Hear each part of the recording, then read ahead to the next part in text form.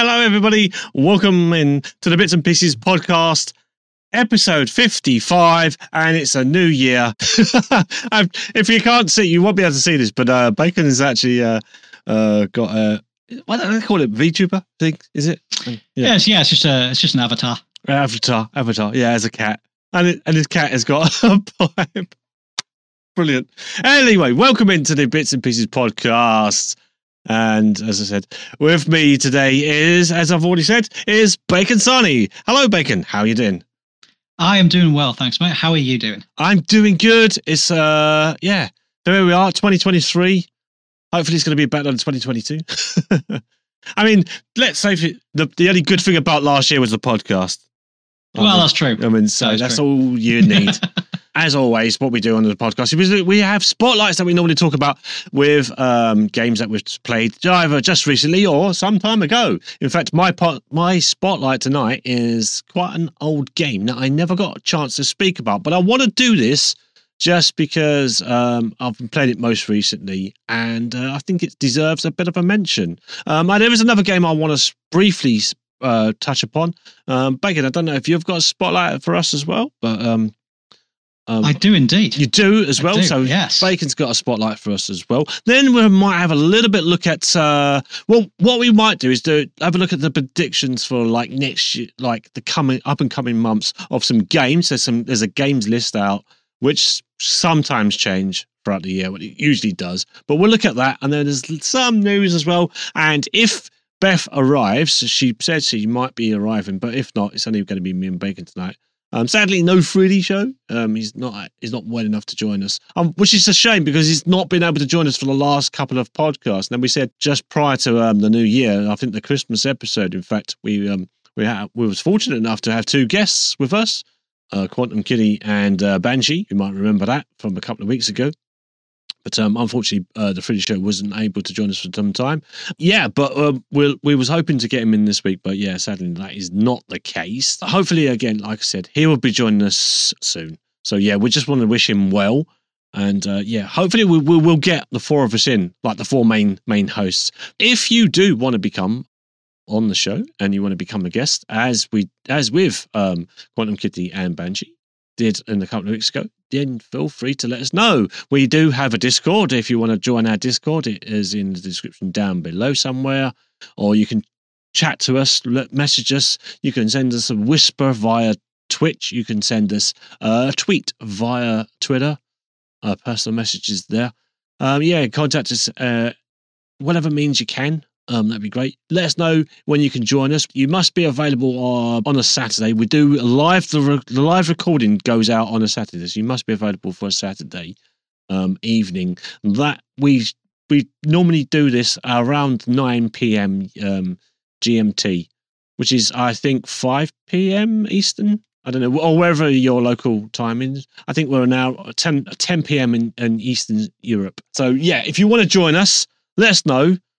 In however means you can. And yeah, we'll get you on. We'll get you on the show and we can talk about games as we normally do. If Beth does join us, which we should get a Beth's Joke of the Week, which is her little segment that she has. I know everyone's got their own little segments, and we're just sort of like building up to everyone having a little, their own respective corners, if you will. Yeah. Speaking VR. of, I do have a little bit of probably slightly more techie VR stuff than game VR stuff. I don't really think there's been much in the game VR side recently, but yeah, there's some tech stuff. Good, especially with CES coming up. Yeah, excellent. So yeah, I was just you read my mind. I was going to come over to you and ask that anyway, but there you go. So yeah, that's basically how the show's broken down. It's sort of in its little segment, as it were. So yeah, let's get started then. I think we should, do you want to start off with your spotlight first? Do you want to throw your card into the hat first, or do you want me to lead with this? I don't mind either way. I'm going to let you do this one. Okay. You crack on first on this one. So the game I'm going to talk about, like I said, it's as I'd already mentioned, it's kind of an old game. It's come out in 2016. I think it came out in 2016. I'm saying I think because it was released on Steam in 2016 at least.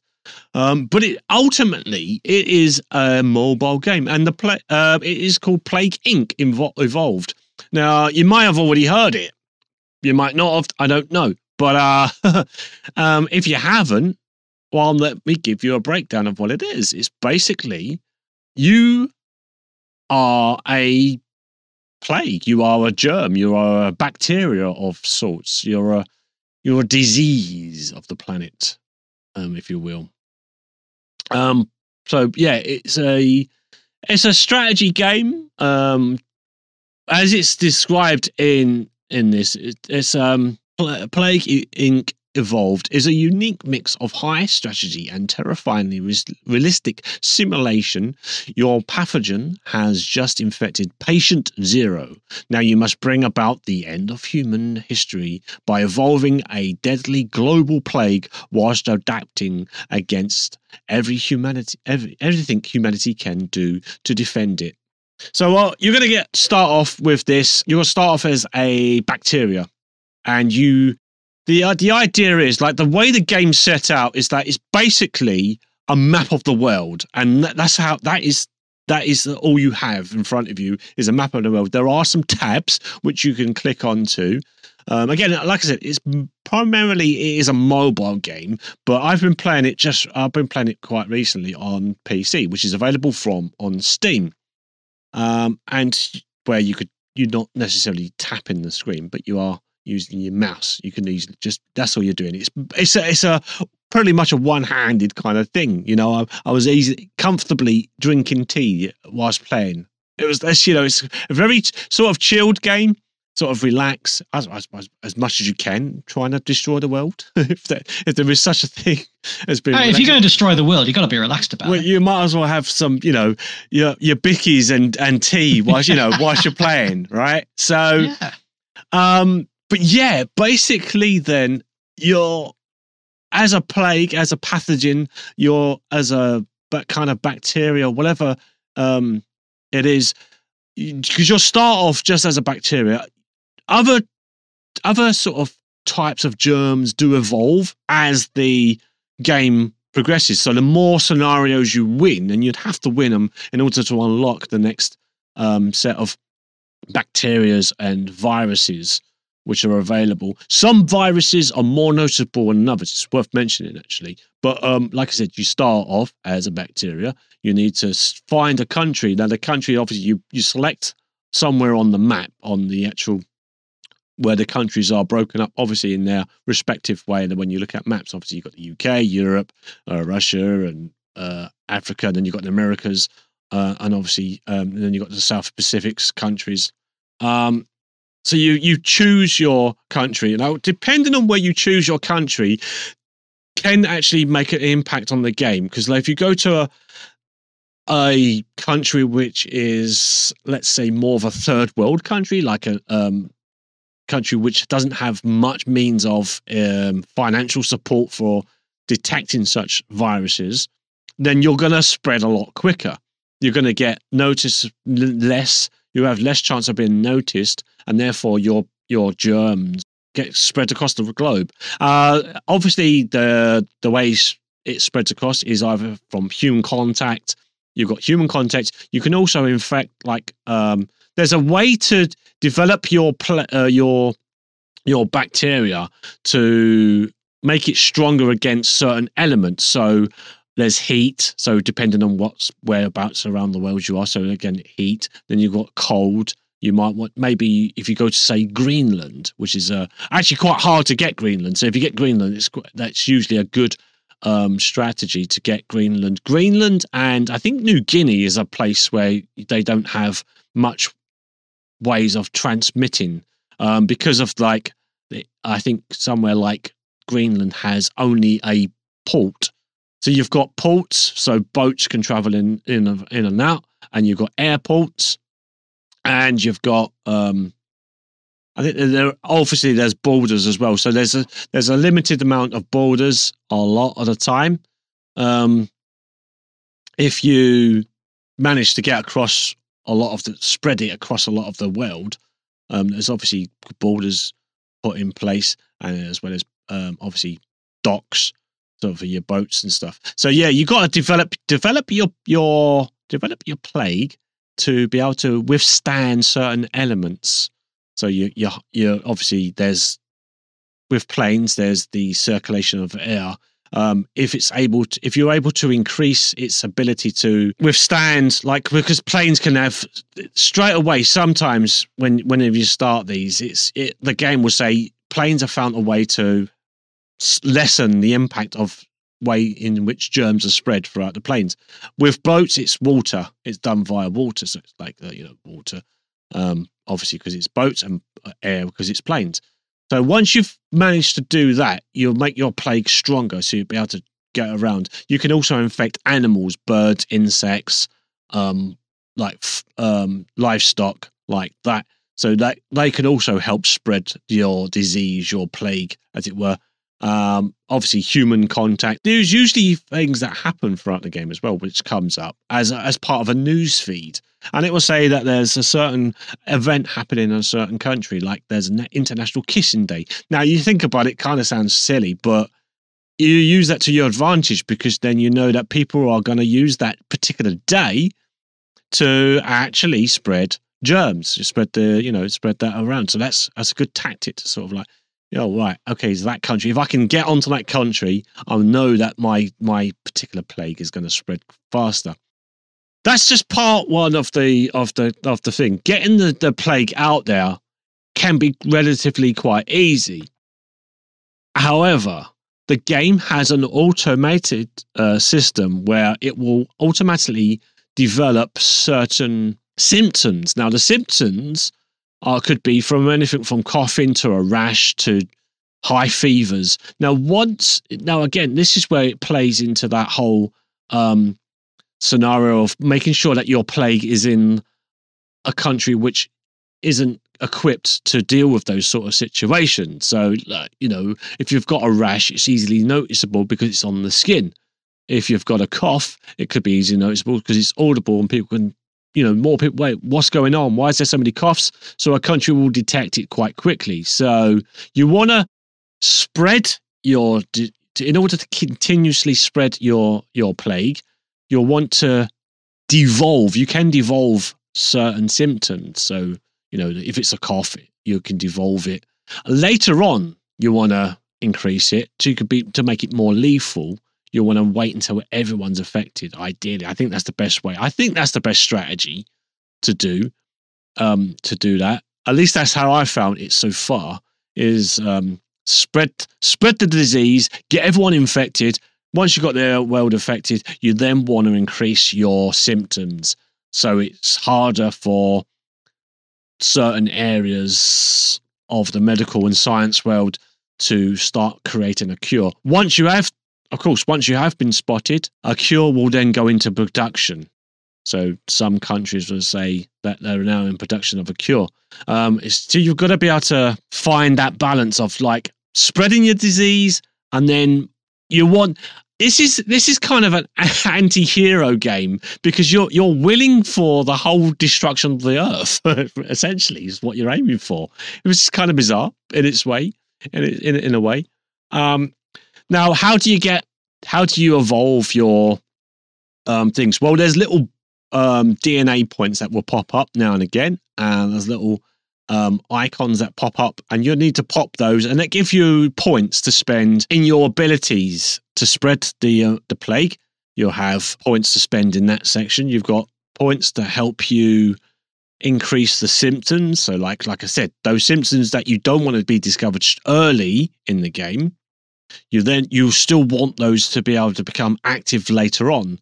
So you can spend points to make your victims, as they were, suffer a little bit. Insomnia being one symptom as well.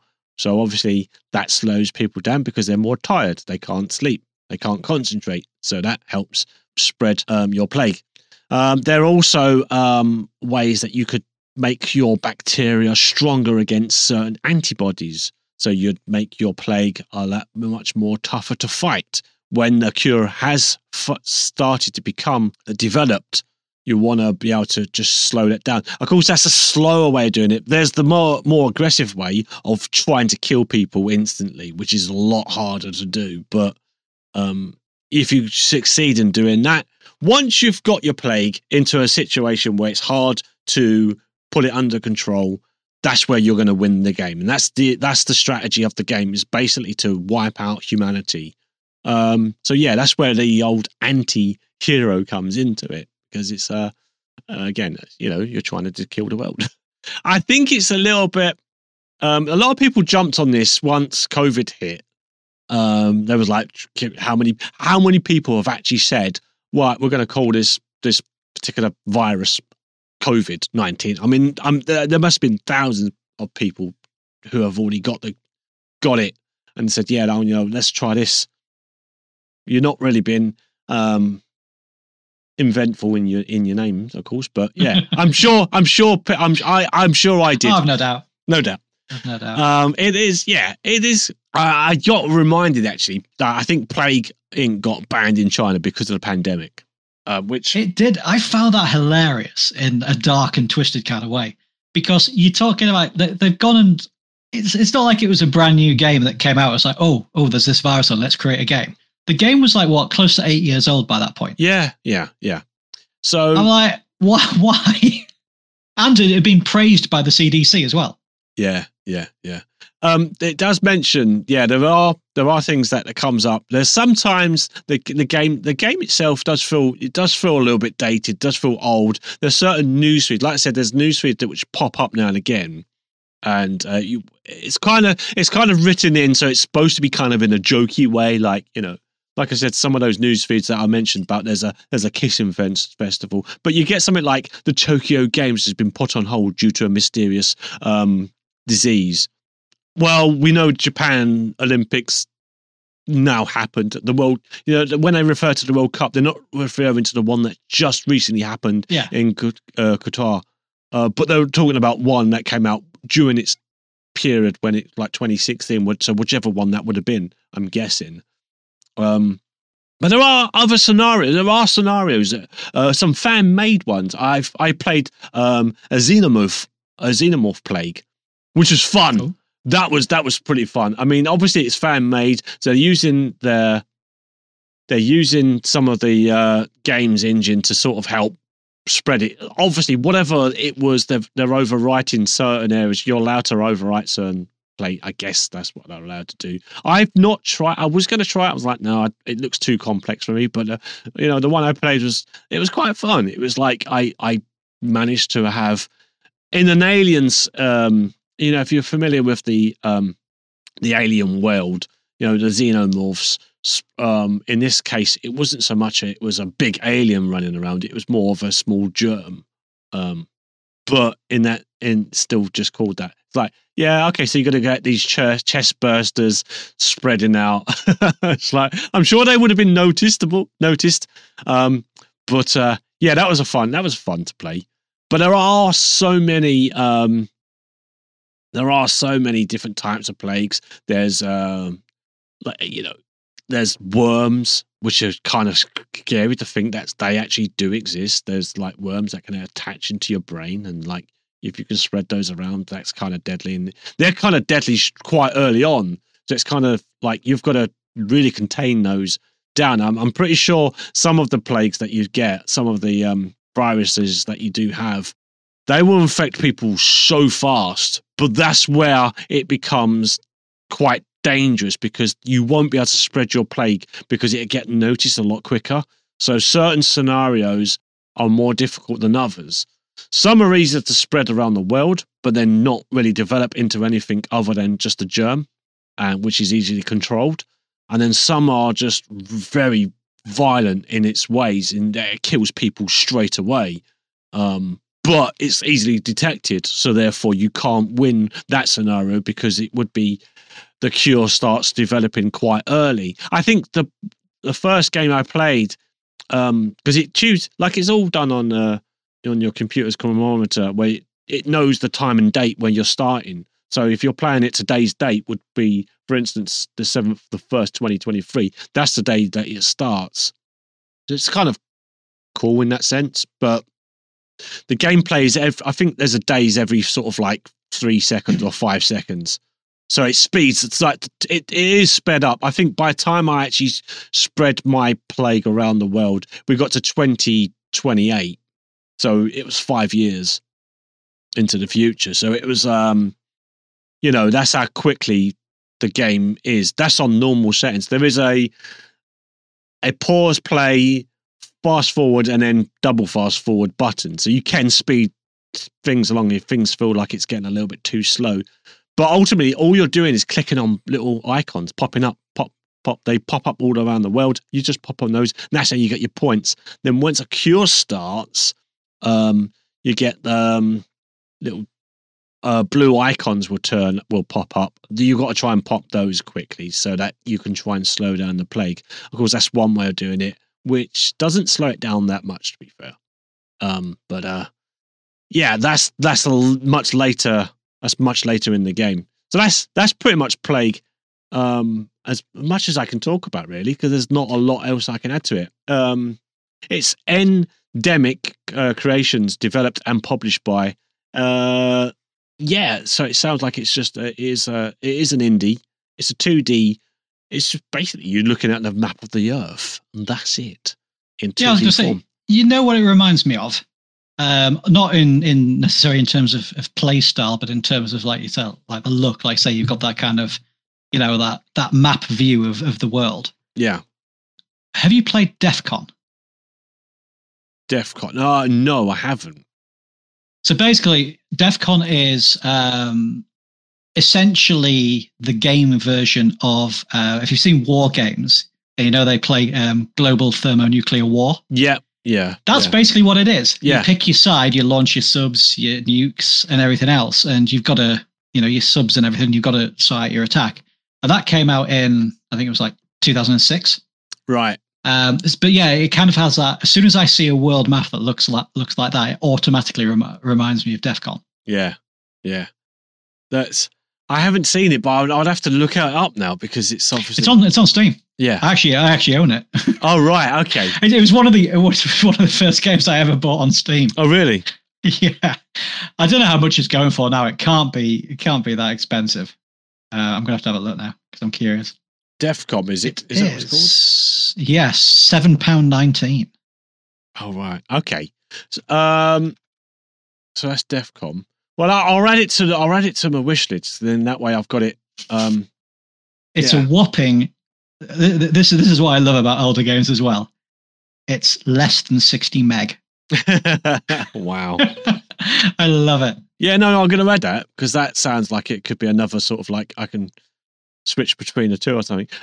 Just for those wondering, if you're playing it on Steam, if you're playing like Plaguing, I'm talking about now. Go back to that. It's $11.99. So it sounds like, do you know what? I don't mind paying these sort of prices for an indie game. I much rather put money towards an indie game, especially ones that are going to keep you going for a long time. And this been a mobile game. Ultimately, it's a mobile game. Most mobile games usually have lots of like silly little transactions that they want you to keep buying to keep going. This really doesn't. I mean, yes, it's got DLC, but you know what? It's not that big a deal. Like, I think you can actually get on Steam at least, you can get the DLC, which is bundle, which is $6.28, and you'll get the Cure, which is which is a variation of like the main game, which is, I think, it's kind of the reverse. You've got to try and cure everyone rather than sort of infect, as it were. So yeah, that looks like it could be good. Again, there's loads of like other scenarios that you can buy. I know on the mobile, when I originally had this on the mobile, way back when it first came out, I had a Symbiont, which is basically that came out because of I can't think of the name of the film. Oh, it's got my mind's gone completely. My brain, I just brain fired. What's it? It's about when the chimps take over the world. What's that one called? Planet of the Apes. Yes, there we go. It's that. Has Caesar the chimpanzee? Yeah. So if that when that first came out, they developed a new sort of DLC for the mobile, so you could have the Symbiont plague, so you'll be able to travel, and that had slightly different way in which you played the game. Like you could control your apes, your monkeys, to actually develop into those, upright speaking monkeys that we all, which became all too familiar from the movies.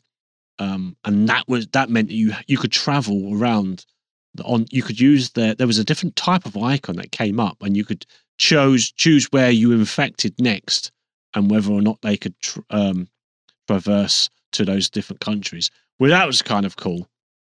There was also, I think there's a zombie one, obviously, because there's, why not? Every game has to have a zombie in it. There's a zombie game, surely not. So there's a zombie scenario, which, obviously that sort of follows the same sort of like movement as the symbiont.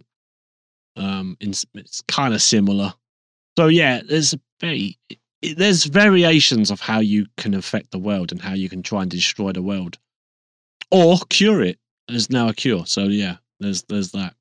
So my virus, which was PN1 PEN1S, which is so I was infected. So everyone got infected by penis, which is great. Like, hey, why not? Why would you not? Well, fair enough. To progress, you do need to win the scenario that you create. Once you do win, I think if you get, I think you can get 1 star up to 5 star. I think you can actually unlock certain abilities as well, which helps your scenario play through again. The next time you play through, you can actually use add-ons for the next time you play it. So you unlock add-ons, which will help create a much better environment for your plague. So if I think there's a certain plague where it gets less detected by about 10% or something like that. So it's those sort of like add-ons. So it helps your plague develop quicker or helps spread quicker or so it's enough. There are things that you can unlock throughout the game. But I think there's a co-op. I think there's supposed to be, I say co-op, it's not necessarily you don't play co-op mode. It's 2 different diseases team up to infect and destroy the world together, but humanity has new tricks up its sleeve to fight back. Work closely with your partner and use brand new genes, traits and strategies to smash cure labs all over the world before they eradicate you. So there's that. There's it's good. I mean, it's a nice little time sink, and like I said, it's on the mobile. You can add it to your iPads or whatever mobile devices you have. Look out for it. I think it's slightly cheaper on the mobile. I'm not entirely sure if it is cheaper on iOS. But there we go. That's not much else I can add to it. Just go around, spread your seed around the world, kill everyone. What more could you want? What? Yeah, exactly. I did look at it at one point. I haven't. It's not what I've bought or played yet, but it'd be interesting to try. No, it's like I said, I played it a long time ago, and then I recently played it, and I've been streaming it quite a lot, and I say quite a lot. I've streamed it a couple of times now, and I've just been enjoying every time I've played it. And even though the scenarios seem very samey and repetitive, it's different because you want to try and improve on your last run that you did. It's always that I've got to better myself kind of thing. Yeah. So if it's something that you not come across, and I'm be surprised many people have or haven't seen it, give it a go if you haven't already. Like I said, just try it out. With Steam, you can try it out. And if you don't like it, you can get refunds and stuff. With iOS, I'm not entirely sure how that would work. But I mean, you're supporting a developer, so at the end of the day, if you lose, I think it is a little bit cheaper as well. I think I paid maybe £4 for it I don't know, but this was quite a long time ago, so it might have gone up in price. But yeah, that's me done basically. I think I should end it there because there's not much else I can add. It's worth a little pun just to sort of like if you're on a long bus journey or if you're on a plane, you want a plane ride. And you want to plane ride, you want to freak out the people that are sat next to you. Yeah, exactly. Yeah. Give it a go. Yeah, download. Get partway through and start coughing. Really put the really put the crap in some people, wouldn't it? It's like, what the hell? Oh yes. Much sat down now trying to destroy the world. It's like some kind of evil genius. So, yeah, that's me done. That's me done. Add in the occasional maniacal laugh as you're going through it. Yeah, no, I'm done. Do you want to right. do your spotlight? I will indeed, yeah. So I've been playing a game today, which I have no idea how I found it or how it found me. But it's one of those games that you're not entirely sure about until you start playing it. And then the next thing you know, like most of the day's gone by. So game I'm talking about is called Strange Horticulture. So it's developed by Bad Viking, published by Iceberg Interactive. It was released on the 21st of January last year on the PC, and it's currently on Steam for £13.99. Yes. Yes. What? I'm excited. I'm excited by it. I've been wanting to play this game. Oh, have you? Yes. Even better. Yes. Okay. Well, according to Steam, which I know is incorrect, it's showing that I've got 7.3 hours in this game today. Technically, I probably was in the game for that length of time, but actually, I was going to stream it. But I realized that today I was going to be spending a lot of time going away from the computer constantly. So I just didn't see the point. So I've probably realistically got closer to 5 to 6 hours in the game. But yeah, it's an occult puzzle game about collecting and cataloging powerful plants. Yeah, and yeah, it's a wonderful game. It's a wonderful little game. It's very small install. It's less than a gig. Yeah, which obviously these days is very small. But yeah, in essence, you run this horticulture shop called Strange Horticulture in the beautiful Lake District. It is actually set in the Lake District. It's set in the fictional town of Undermere, which is basically Windermere. If you look at the map, everything around it, like you've got Coniston Lake, you've got the like Scarfell Pike, you've got all the recognizable locations. Yeah. But yeah, for whatever reason, they chose to go with Undermere instead of Windermere.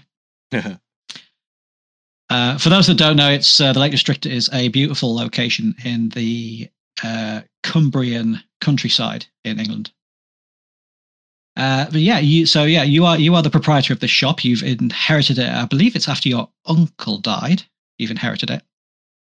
You have a cat who sits constantly near your till called Hellebore, and you can pet the cat, and it's a black cat as well, naturally. So any game that starts off like that is going to be a winner, pretty much in my book. Yeah. But yeah, in essence, you spend your time collecting and cataloging these plants. So a lot of the time, you'll get new plants either from people. You will get them through finding them by using the map. And generally speaking, you two things will happen. You will either get information about a plant, and or you will get a plant, but you won't know which bit of information goes with which plant. So you have to identify the plant, and then you can attach labels to make them easier so that you know where to look the next time. And throughout all this, you've got different characters coming in and out of the shop, and you're starting to learn a little bit about the environment, what's going on, and there's a lot of strange things happening that you find out as you start to speak to these people. So you've got your few regulars that come in, that just, like a postie that comes in to deliver your mail. You've got a few other people that will come in that say, they're having trouble sleeping, they need something for anxiety, whatever. And it's your job to give them the right plant. Now, if you can, either on purpose or, as I've done by accident, give them the wrong plant, in which case you have this almost like threat wheel that goes up. And by the looks of it, I haven't actually done it yet, but you get, I believe, 3 incorrect attempts each day. So you basically start kind of like, it's not so much a level, but you will start at the beginning of a day. You'll have a certain amount of tasks you'll go through, and then that day will end. And so you've got, within that day, you can basically make 3 mistakes from what I understand. You've got all sorts of tools to help you investigate these plants and find out what they are. So you've got a magnifying glass. You get a few really cool things as well that when you start off, you're not entirely sure about what they are.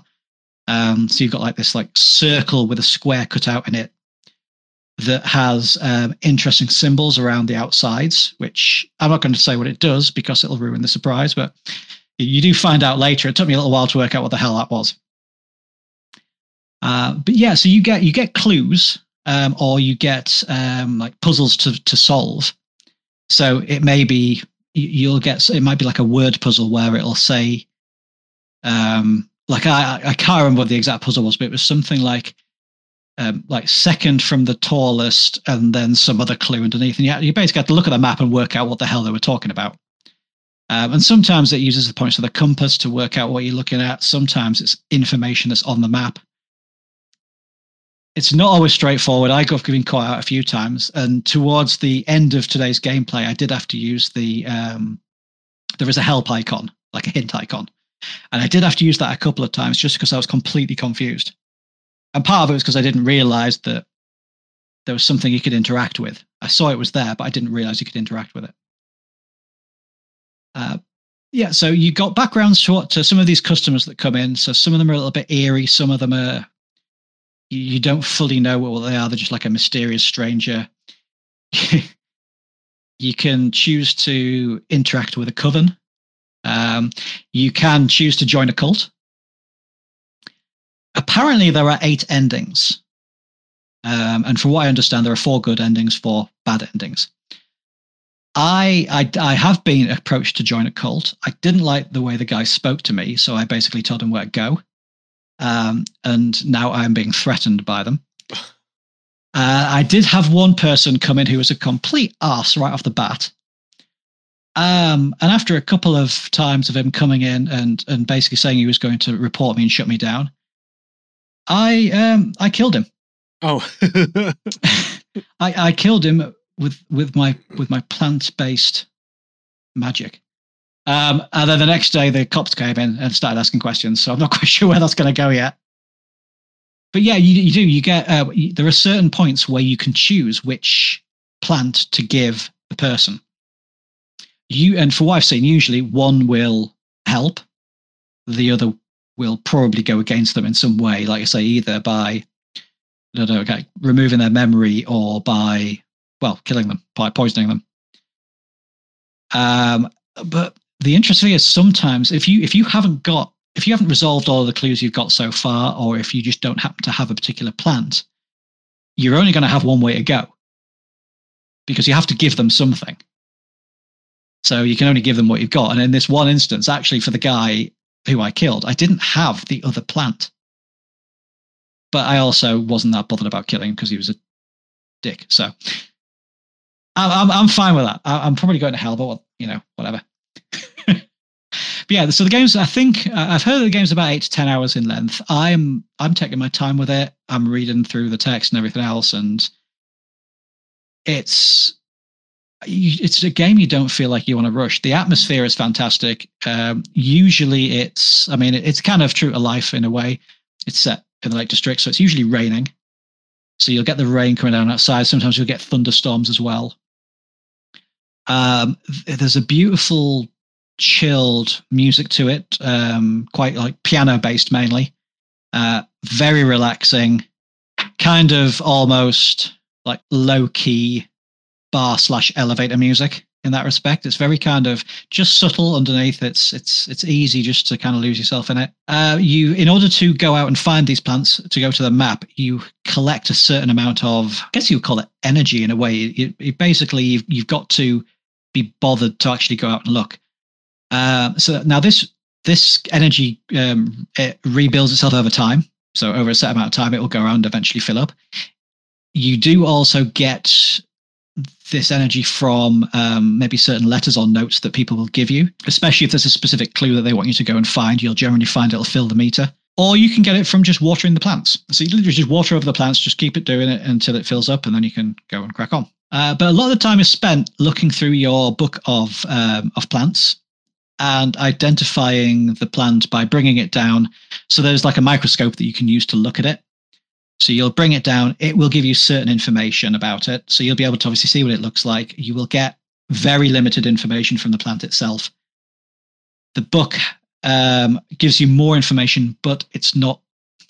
It's an interesting one because the images aren't always accurate. It tells you this on purpose as well. The images are not always accurate. And sometimes you're kind of left with. I had one that I couldn't identify. I actually couldn't identify from either the book or the plant itself. There was a way to identify it, and again, it was using a piece of equipment that I had. I knew what it did, but I didn't understand that I could use it to check something from a plant without giving away any spoilers. But yeah, in essence, the whole backstory is based over a few hundred years, I believe. But at present time, you kind of get met by there's a witch coven in a forest, and the coven leader is killed. Looks like poison. You've got the coven that are worshipping this thing they call the servant. I don't know yet because I haven't got that far through the story, but it wouldn't surprise me if they're the ones that have done in the witch woman. And you've got other characters that are going out investigating these murders, which seem to be linked. So it's very much this kind of occult investigation going on in the background. And all the while you're collecting these clues as well and finding out, okay, well, you know, who's responsible for this, or who is, you'll hear like clips or bits of information from different characters that'll slowly start to fit together to kind of point you in the direction of, well, who might be doing it, what might be the cause. And at the end of each day as well, when you finish, you've kind of got like almost like a tarot card deck. It's like a deck of clues. And you flick one over at the end of each day, and it gives you a clue. Usually it's a place that you can find you can use it to find something on the map. I still have one clue that I got after like the fourth day or something like that I have no idea what to do with. Literally no idea. So it's just sat in my little kind of drawer that you can put your stuff into to keep hold of it, of like clues and information. But yeah, I've never played a game like it, to be honest. It's they've got like investigative games, stuff like that, and it's one of those games that on paper doesn't sound particularly fantastic, that you literally just sit in a shop and identify plants. It is so addictive. I mean, I just, like I said, I'd paused it. I'd gone to like make lunch and dinner and stuff like that. Came back and I was playing it whilst I was eating, because it's such a chilled game. You can sit back, take your time. Like I said, it's a great atmosphere. It's beautifully written.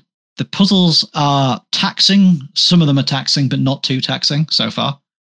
The hint system is actually good. Now that I've used it a couple of times, if you do need it, the hints are useful. Even at one point in time when it gave me a hint that I kind of already knew about, I was like, yeah, I know. I've worked that out for myself. But it led me to believe, led me on to thinking, oh, of course, it's this. I don't know what to say, really. I can highly recommend it to anybody. It's, just a really chilled, relaxing game. Yeah. There you go. Yeah. That's interesting because it kind of leads me on to my next game that I was just going to mention, but I haven't fully played it yet. But I was just going to mention because I was caught between deciding what to get next as an adventure. After playing my Greta series, I was like, oh, I need something that, what's come out this year that's kind of along the similar sort of lines of investigation or something like that. And, what's going to take me down that road? What's going to keep me entertained enough that it's not going to be too long a series to continue on? I came up, and that was one of them. And I was like, oh.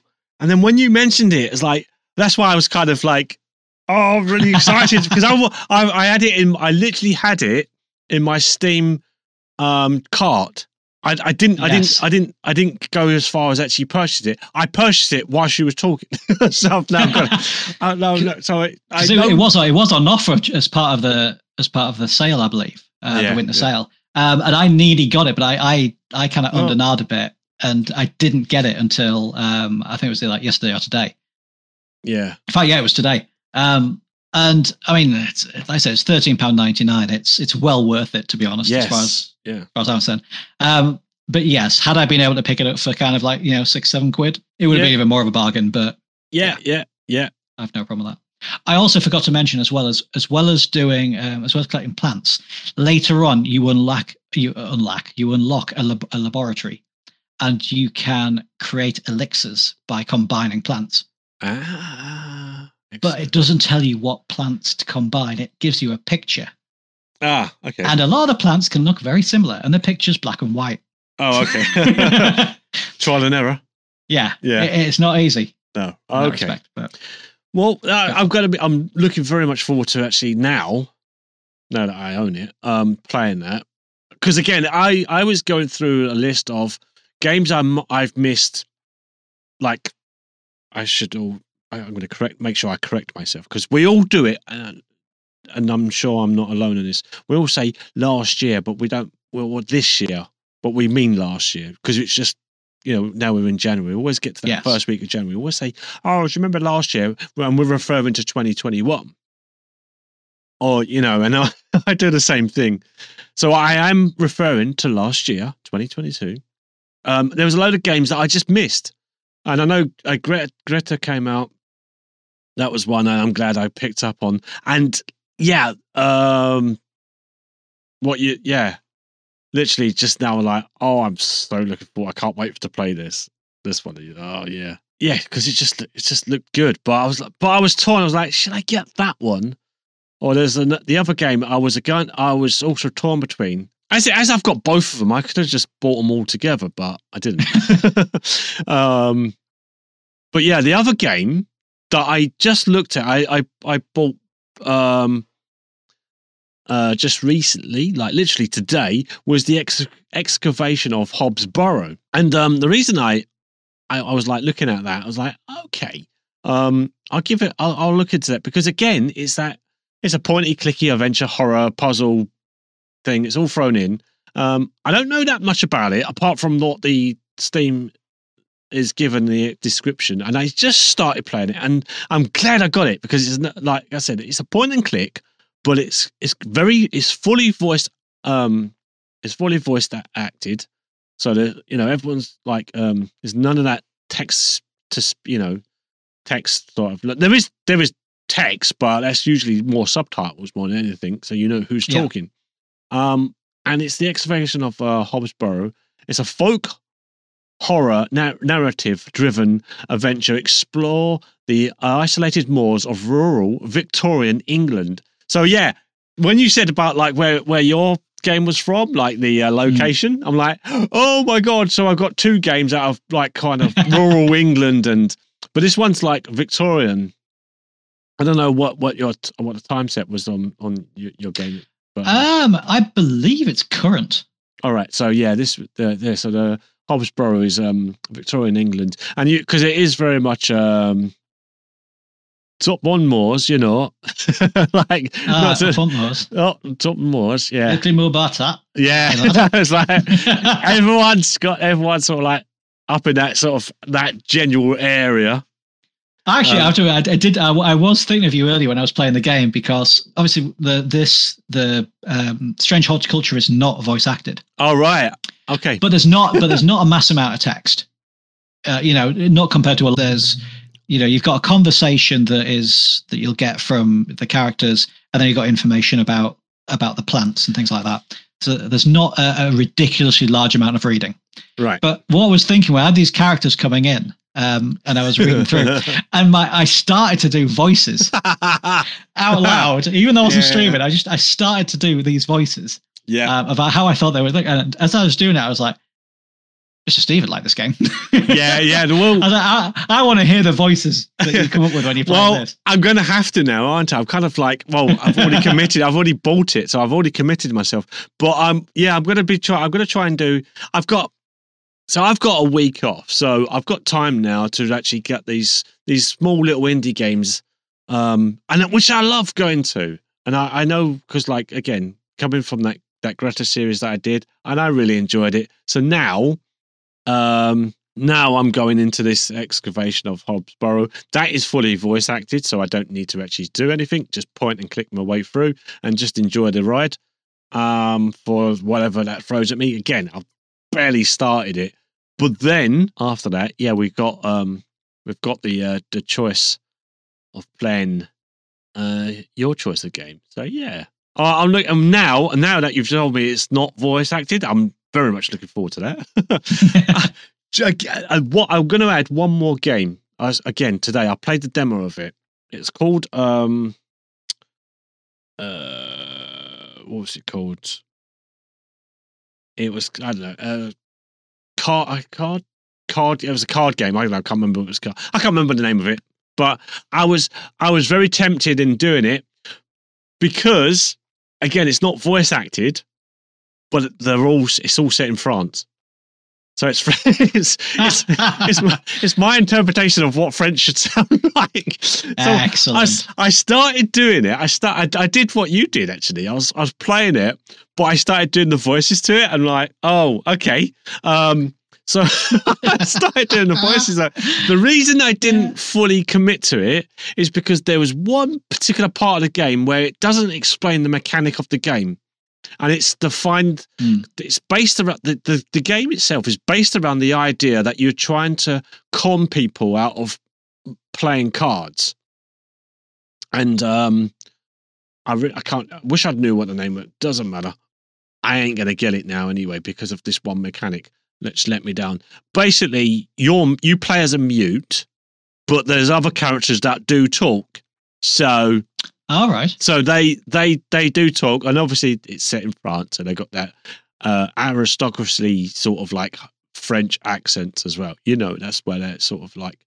So it's all set around playing poker, I think, mostly, or cards in general, where you can win money from playing cards. And there was one particular game where you're asked as the mute to pour the wine. Whilst you're pouring the wine, you then look at your opponent's card, or whoever you're facing, you look at their cards, and then you keep winning the bets. So, and then the mechanic is if it's a heart, you wipe left. If it's a diamond, you wipe right. And spades is you wipe the table up.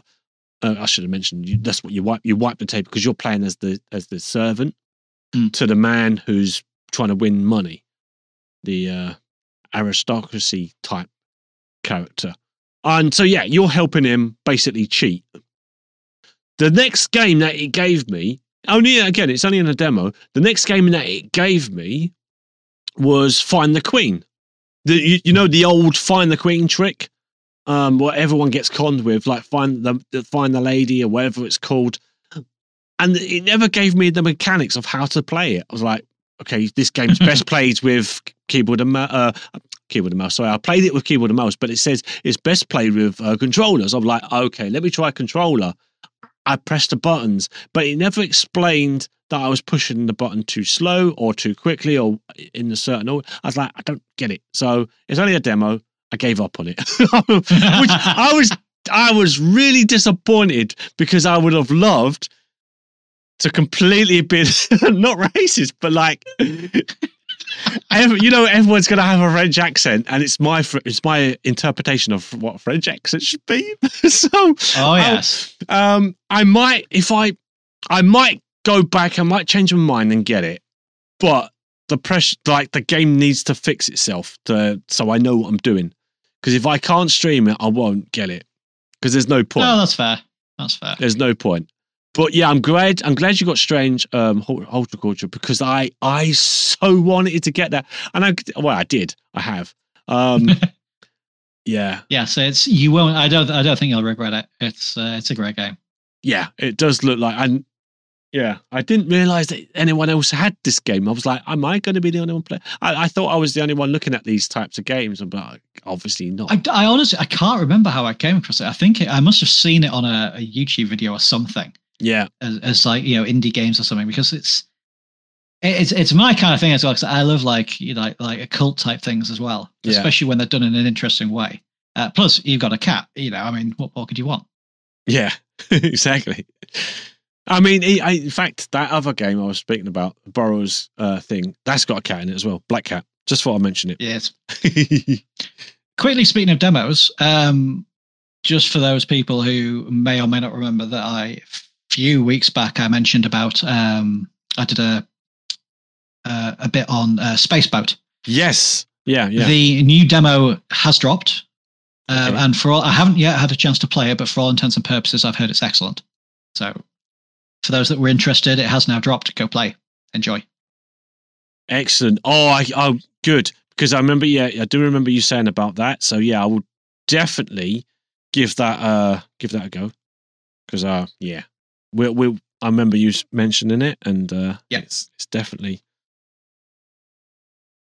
one I added to my wish list. So yeah, excellent. And I believe we've got Beth in the call now, waiting patiently in the wings. Beth, are you there? No. Okay. Maybe I was wrong. She's there. She's probably gone to get a drink. We'll just have to wait for Beth to come in. She'd probably wait for us to shut up. Yeah. She's got Born gone on. That's it. I'm done. I'm done now. I'm done now. So yeah, if when Beth does come in to the chat, we'll speak more with her. I don't know if she's going to have a spotlight, but it'd be good to have. But we could start looking at some of the some news, because I'm sorry I messed it up. No, that's okay. Don't worry about it. No one knows. No one knows what you messed up. Oh, yeah. I didn't do anything. No, you didn't. No. How are you, Beth? Happy New Year? Welcome into the... happy, not like you. No, but for the purpose of the podcast. Yeah, Happy New Year, everyone. Yeah. Merry Christmas. Happy Hanukkah. Happy Hanukkah, yeah. Yeah. Happy Halloween. Yeah. Happy Easter. So how's things with you, Beth? Are you good? Not too bad. Not too bad. Just been having a chill day today. How was your Christmas and New Year's? Was it good? Yeah, it was good. It was very fun doing New Year's with you guys. Oh, you did come in on the New Year's, didn't you? I forgot about that. I did. Yes, you was. I was drunk. I forgot about that. You was drunk. How did you forget about that? I know. I just remembered. He was drunk too. So. Weren't we all drunk? Yeah, it was New Year's. Yeah, it was New Year's. It was New Year's. Yeah. Yeah, I'm good. And sorry, I'm late again. And that's fine. We forgive you. Thank you. Because it's the first show of the new year. But next time, God damn it. No, I'm joking. We were just about to get into the news, actually, the news segment. So, So, do you want to lead with this one, because you got some tech stuff? Yeah, I've got a few bits of general, and I've got some VR news as well. Okay. So, I'll start with the general, then, shall I? Yeah. Okie dokie. Now, some of these are new based games as well. So we've got a game called The Day Before, which is under active development. It's a third person it looks like a cross between the Division and Last of Us. Set in New York City. It's like an open world MMO thing. It releases, I believe, on March the 1st. But they've just released a new trailer, and apparently people aren't too happy because it looks, based off of the trailer, that the graphics have been downgraded. Okay. It apparently looks worse than the previous demos do. Now, whether they've had issues, we've seen it a lot, haven't we, with the so-called next-gen titles coming out and then starting to struggle because they are... a lot of the times the hardware just can't keep up for whatever reason. Like maybe if they're using Unreal Engine 5 or something like that. I don't know what technology their graphic system is based on. But yeah, so a few people aren't happy about that. The game, from what I've seen, which is not a lot, the game does look quite interesting, but I kind of get the impression it's not something that I haven't seen before. Yeah. So it's like, If I can just add into this, like The Day Before, that's I was currently watching the trailer. We was just showing the trailer while she was talking about that. I think I know a little bit about this, and I think it's along the similar sort of lines as Division. So it's when you look at it, it's like I'm getting a Division vibe from it, and I definitely think from what I understand, it's one of they're the game. Now, I could be wrong in saying this, so feel free to anyone who wants to correct me, but I think this is a developer that starts making games but never finishes them. Maybe. From what I understand, I don't know if that's true, but Prop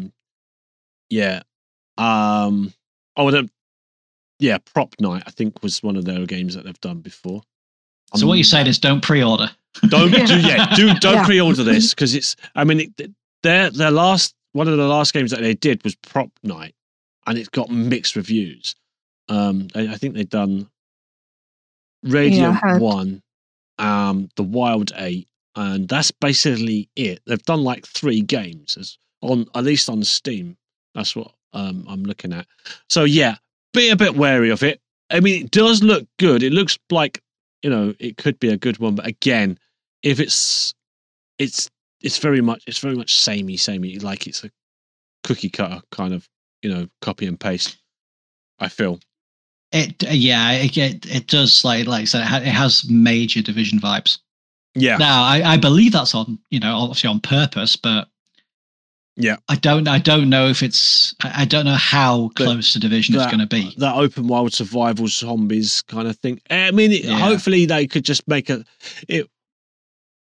I always want new games coming out to do good, because we've seen so much from other developers that I've never worked for them. The Division didn't really work too well.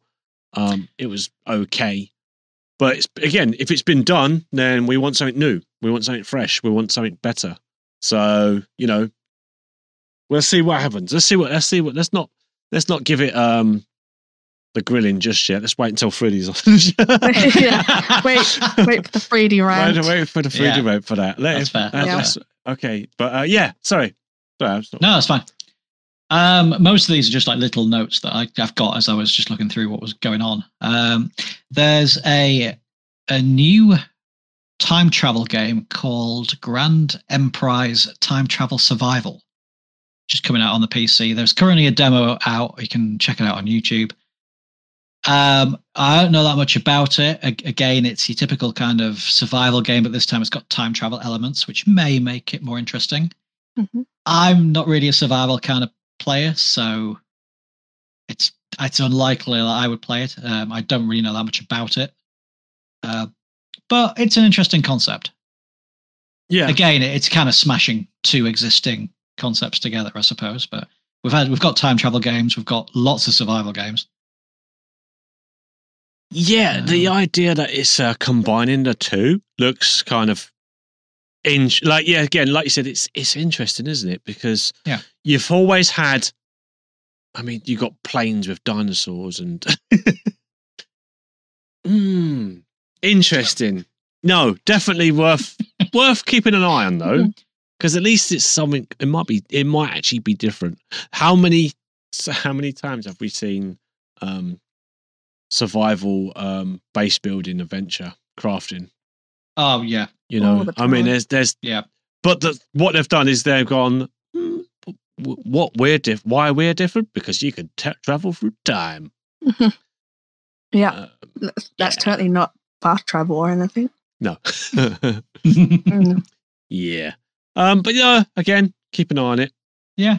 No idea when it's going to be released. Yeah, no, there's no initial release date other than I do believe it's going to be this year. Yeah. Cool. So all of the Hitman games have now been consolidated into a single collection that they're calling World of Assassination. So that's Hitman 1, 2, and 3. They, as far as I'm aware, going forward, they will not be available as single entities. You'll just buy the collection, which unfortunately sucks for those people that have probably just potentially just bought 2 and 3. Yeah. Yeah. But I've got those on the Epic Store. Sadly, I don't even know which ones I've got. But they already have the Hitman trilogy. Well, it's 1, 2, and 3, right? Yeah. Then they kind of relaunched. Why are they redid them, though, didn't they? Yeah. They relaunched the game in a slight variation of what they wanted to do. Take the maps were different. The maps are much bigger, I think, as well. I hate that they keep doing that. It gets very confusing. Yeah, so you've got Hitman, and then you've got Hitman Blood Money. Is it Blood Money? I think one of them was called. Or you know what? Yeah. Of all the ones I've played, Blood Money was by far my favorite. Yeah. That came out in what was it, mid-2000s? Yeah. Yeah. Late 2000s, something like that. But so the ones you're referring to are the much recent ones, like 20... These are the recent... Yeah. Onwards. So yeah, I did get them. I got them on Epic Store. So I kind of Well, I own them now, so it's like it's there to be re-downloaded if I need them. I don't think I actually complete number 3, so I don't know. No, I downloaded it because I enjoyed Blood Money so much. I downloaded it, and I just didn't get the same feeling from it. I don't know why. I thought the first 2 were good, and then like I think that's what it was with me. It was like I got to the third one, like it's kind of the same, but just a different environments, different locations, and that's the only reason you carried on playing them. And then in the end, you just give up on the stealth mission and just kill everyone inside. It's like just make it more fun. Because that's usually what happens with me. Yeah, because you could play those through as a do the missions as intended.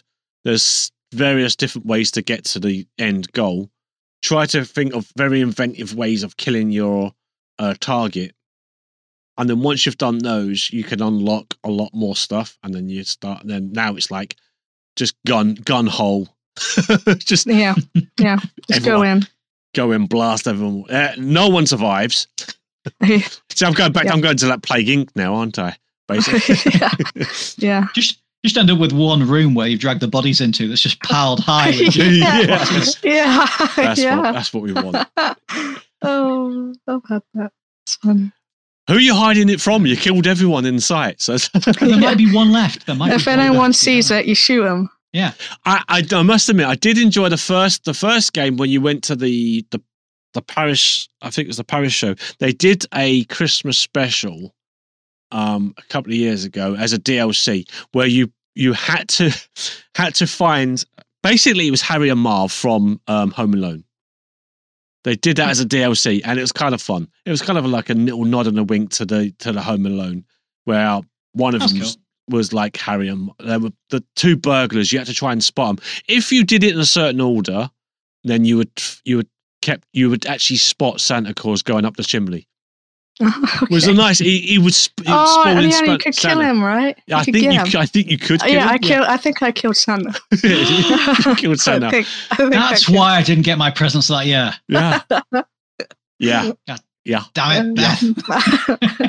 That was a good. It was a good scenario. It's a good scenario, but yeah, it was funny. It was fun. But that was that was good. Sony have released or are releasing Project Leonardo, which is their new PS5 accessibility controller. So they actually finally got around to. Is it that round thing? It's that round thing, yes. Yeah, I was like, what is that round thing? What is it? It looks like you remember the old school Simon Says games? Yeah. It's like those, but white. Right. How would you play a game? Is that to play games with, or? Yeah. Well, it's fusing it. Well, I guess because obviously, different people have got different types of disabilities. So sure. I think you can customize like pretty much every button. So you could literally just have the layout exactly as you need it. Yeah. Because I know the Xbox released their version quite some time ago. They did like this big kind of this. There's like a big flat rectangle with like 2 massive circles and some buttons. I never saw it. I've seen pictures of it. I've never seen it in action. Oh, okay. But yeah, so I don't know price or release date, but at least they're actually working on it now, which is good. And apparently, sticking with PS, apparently, officially, PS5 shortage is now officially over. Oh, so there's no more shortages. Wow. So there's no more shortages. We'll see about that. Yeah, we will. Tell that to the people that are still freaking waiting for them. Yeah, exactly. The last piece of general news I have is that CD Projekt Red have settled their Cyberpunk 2077 lawsuit. The developers were sued by their investors, and they settled for $1.85 million. Oh, right. Oh, wow. So effectively, they lost because they had to pay. Yeah, they lost, but I mean, they paid. Yeah, I mean, I know CDPR's stock probably plummeted like a stone as soon as 2077 was released. Yeah. But even so, 1.85 it's not massive for them, I don't think. No, especially that they're, remaking everything. Yeah. yeah. They'll remake The Witcher, fine. aren't they? Yeah. Yeah. Yeah. Everything's getting remade. Yeah. So, has anybody else got some general news before I quickly go through the VR stuff? Not currently. No. I did. I mean, I was just looking at. Well, it's an ongoing thing, but like Microsoft, Activision, Blizzard is still continually going. Yes. Microsoft has reversed its argument against the Federal Trade Commission's lawsuit preventing the company from acquiring Activision Blizzard. In the amended document, Microsoft has retracted its inflammatory claims that the FTC is a violation of the US Constitution, and company spokesman has also made some statements regarding the change. So that is still an ongoing fight now. That came out just the other day, I think it was. Yeah. All these FTC things, it's like a massive episode of Bloody Neighbours, isn't it? Yeah. So it's a soap opera, isn't it? It's all it is. That's just me. I was going to go into it, but like I feel like we've covered it so extensively anyway, and the fact is it's just an ongoing argument now. Until it's actually finalized, I don't think it's worth going back to. But again, it was just a quick mention because it's still there, it's still out there. So that's how we're starting off the year. We're starting nothing new. Just really, realistically, there's nothing new happening. Whatever you heard last year, by the way, is still ongoing. Yeah, still going. Yeah, so that's going to go on for some time, isn't it? Until it, like I said, until it's actually finalized, until they've actually come to some kind of.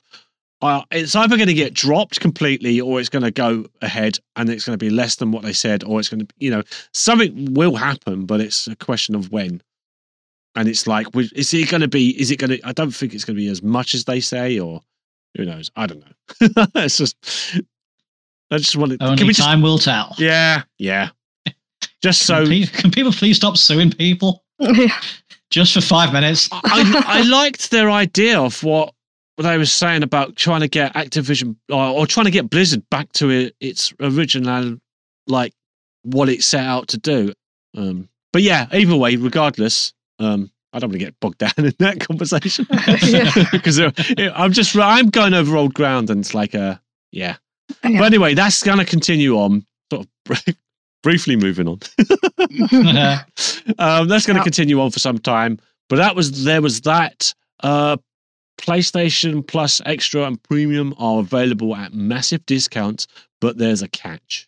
According to this article, PlayStation Plus and Extra are available for huge discounts, but interested customers need to be aware of a massive catch. The Premium and Extra tiers of PlayStation Plus are available for a massive discount, but there is a big catch as the offer is not available to all users. PS Plus Extra and Premium members get all the features of Essential tier, along with the access to a catalogue of hundreds of PS5, PS4 games. Premium members get even more benefits, as users can play select PS1, PS2, and PSP titles at no extra cost. In addition, subscribers can stream PS3 games and download time-limited trials, usually ranging from 1 to 5 hours for a selection of titles. Both Extra and Premium costs more than a standard PS Plus subscription, but Sony is offering users massive discounts on these higher tiers. PlayStation owners get a 1 year of PS Plus Premium for just $79.99, which is a huge 33% discount from a standard price of $119.99. Sony is offering an even bigger discount from the Extra tier, as it's available for $59.99 for whole year, allowing users to get 40% off the regular price of the $9.99. The 3-month options for both Extra and Premium are also on sale, so gamers have a great opportunity to subscribe to either of these at a massive discount. However, there's a big catch, as the price is only available to new members. So there's your catch. So That is your catch. Well. Yeah. Oh, that's gonna so piss a lot yeah of people off. Yeah, that's slimy. So unlike the PlayStation Plus Black Friday sale, existing extra and premium subscribers cannot use the deal to extend their subscriptions for a much cheaper price. On the other hand, this offer allows PS Plus Essential members to upgrade to one of the higher tiers at a discounted rate. Customers interested in taking advantage of the sale should note that these deals expire on January the 13th, so they have around 7 days to decide. In addition to the existing catalogue of games, PS Plus Extra and Premium members get new titles every month, with Far Cry 5, Juggernaut, Yakuza, Like a Dragon, and Middle-earth Shadow of War joining in December 2022. Members can also play WWE 2K2, although only the PS4 version of the game is available as part of these services. Sony has yet to reveal the extra and premium lineup for this month, but the free PS Plus games for January 2023 are available to members. Users can now download Star Wars Jedi Fallen Order, Axiom Verge 2, and Fallout 76 at no extra cost, with Fallout 76 being the only title from this list without a native PS5 version. So there you go. That is what. Again, we're going into a new year with the same old crap. So basically, yeah, basically. Maybe it's because I don't have a PS5 and therefore don't fully understand what you get. But obviously, as an Xbox player, you basically got two options if you want to do the whole Game Pass thing. You've got Game Pass or you've got Game Pass Ultimate. Yeah. And they're just two tiered prices. That's it. Yeah. That whole PS stuff, that sounds seriously complicated. Yeah. It is. I don't know what they're doing. And from what I understand, and this is based off of what Freddie's told me in the past as well, I don't think they've got that many exclusives or that many. They don't. Decent games that are coming out or that are already out on there. I could be wrong. I said I don't own the platform, but I don't know. They just seem to be really strong in the money grabbing thing at the moment. Oh yeah. That's the way forward. Let's grab as much money as we can. Yep. The new year, everyone's got money, lots of money from Christmas. Yep. Well, yeah, I don't quite understand the reasoning behind people sticking with a platform that seems to be fleecing them. But at the same time, well, yeah, but I get it years back because PlayStation for a long time, obviously it came out way before the Xbox. Yeah. And it was an excellent platform. But I don't know. Like I said, they just don't seem to be. They had all the exclusivities. That's where they were really doing well. But in the last couple of years, they've seemed to be just going downhill a little bit. Of like they're not. Yeah. They're just not doing what. Not to compare it to Xbox, but they're like the two big, console. Like they have things that Xbox have. No, they don't have things that Xbox have that you would think, why do they not have that? Yeah. And it's simple, have with one subscription, be fair about it. Don't try to be like, oh yeah, we got all these exclusives. Yeah. And there's like one or two. And you're like, okay. Yeah. Yeah, it doesn't, I know. It doesn't actually do. Did that make sense? Yeah, no, I did. Out my ears. My ears. I'm talking out my ears. I mean, there's worse things to talk out of, let's face it. But no, that makes sense. I know what you're saying. I just don't get it. I'm still amazed that they have enough people and they're selling enough consoles. And they are selling a lot of consoles despite people not getting them, which is even crazier. Yeah. I mean, I know every platform's got their diehard fans, but surely there's a limit as to what they'll put up with, you'd think. Yeah. you'd think. Shall I do the VR stuff? Yeah. Let's do that. Yeah. So it's predominantly it's all tech based this week because CES is just around the corner. So we've got a handful of things coming out. So so what's CES? CES is the maybe it's the or is it? Oh, it might be the Consumer Electronics Show. Oh, that might be it. Sure. Might be it. Thank you for clearing that up. That's okay. Yeah, that's okay. What was I saying? Yeah. So the City University in Hong Kong, so City University engineers, have developed a new thin wearable electronic skin, which is basically kind of like, so you put it over your hand. It's like an adhesive hydrogel, and you can use it in combination with XR headsets to provide haptic feedback. And rather than using vibrations or anything else like most traditional ones do, it uses electrostimulation. It's lighter and also cheaper than the current gloves. And I think, as far as I'm aware, they're going to be, I don't know if they're going to be showing at CES or not, but that is really some really interesting technology there, because if they can make that, and from what I saw, I mean, it is obviously it's a prototype, but when you see those like those films where you've got like a really thin like piece of like almost liquidy plastic over your hand, it's just like that. And they showed you they were doing tests on like having different things like simulating a mouse running over your hand or touching a cactus or something like that, and you can actually feel physical pain by doing things like touching a cactus. Obviously, it's dialed down. You don't want people to actually hurt themselves, but it has that sensation. So that's really cool technology. Yeah. A company in Japan called AI Silk, who will be at CES, are launching a consumer-oriented electrostimulation glove, which they're calling the LED Skin. I don't know where they got the names from, but that's either that or that's the project name. But either way, it sounds a bit odd.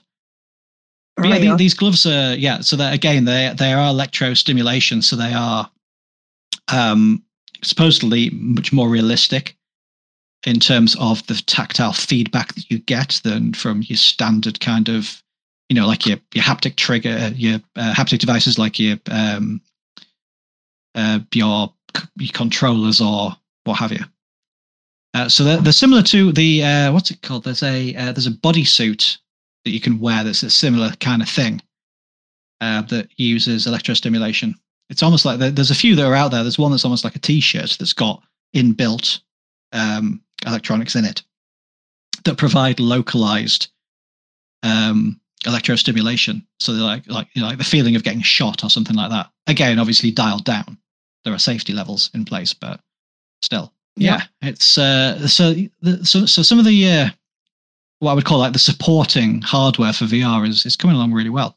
The Lynx R1 standalone headset, which should have been released 6 months ago, it has now started shipping out to the initial backers. So it was supposed to be released in kind of June, July last year, but like a lot of places and a lot of tech, there was supply chain issues.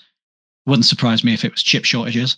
But yeah, so they've now started shipping to initial backers along with an immersive VR interface. So that is what I believe they mean by that is the same thing that Meta charges 50 quid for, which is like their fitness-based stuff, like extra stuff that you get. But these guys are shipping it for free because they're basically trying to take away some of the Quest 2 market. But again, it looks like an interesting headset. I'm waiting to get some more information on the Lynx R1 in terms of like people that can get hold of it and actually do a test with it. But anything that's a competitor to the Quest 2, I think is going to be good because that seems to be that's obviously like the main, the main base for VR is Quest and Quest 2. Especially by percentages if you look on the Steam library or the Steam store.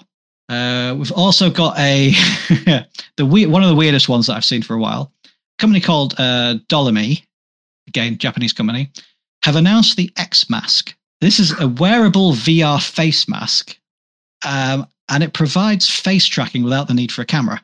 Oh, it's getting worse.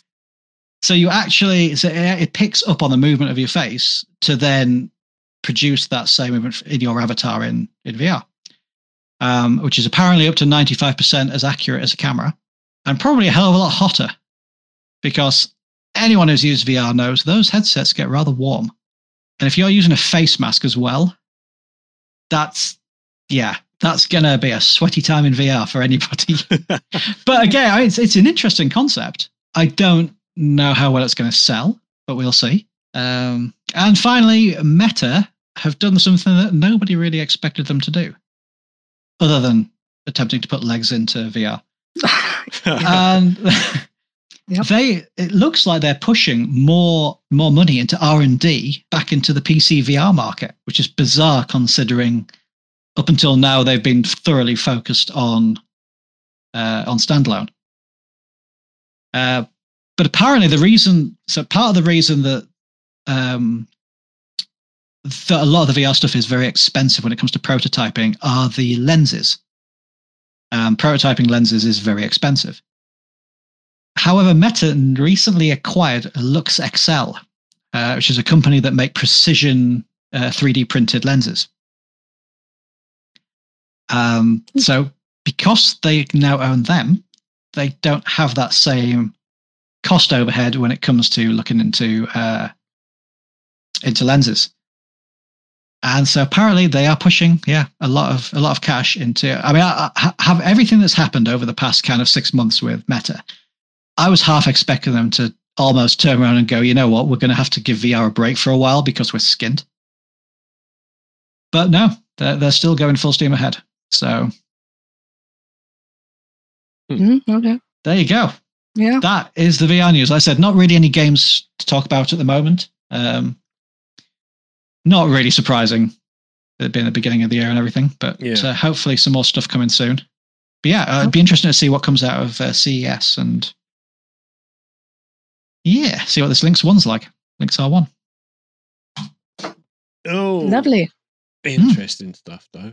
I still want to get VR, but I know I ain't got space. I think I did mention it to you, Beth, didn't I? I just haven't got space. Yeah. I think I would have got VR a long time ago if I had the space to do it in. There's so many, like now, like I think you mentioned it previously, Bacon.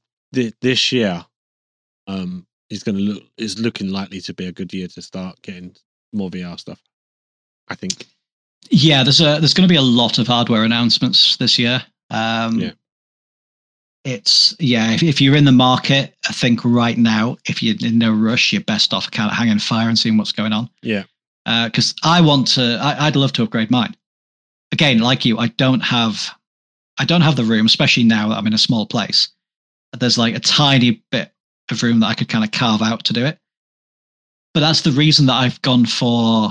The reason I went for the Rift S is because I didn't want Lighthouse tracking. Because even though the tracking is better, I haven't got the room. Yeah. So I'm kind of hoping that I'm not as bothered about. I mean, standalone would be useful, but let's face it, with batteries the way they are at the moment, I'm kind of on the fence about those. But as well, you've also got to think about if you get a VR headset of any kind, especially PC VR headset, you've got to take into account that your graphic fidelity is going to be in a large part defined by the hardware that you got running on the PC. Yeah. So, I mean, I've got my desktop's running a 1080 Ti. It does all right. My laptop weirdly is better. It's running a 2070. And that's actually useful because I can then just move that downstairs, plug into that, and use that for VR. But yeah, if I want to upgrade to something decent, I've also got to start upgrading my power supply unit and everything else. And yeah, so my next massive upgrade for VR is going to be quite pricey, which is another reason I haven't done it yet. Mm-hmm. Yeah. But even if you don't have a mass amount of space, I wouldn't let that put you off because you can still do a lot of VR stuff sat down or even just stood. You don't have to necessarily have a massive amount. Yeah. If you can carve out if you're able somehow to carve out like a 2 meter by 2 meter square, you can probably play most VR games apart from like your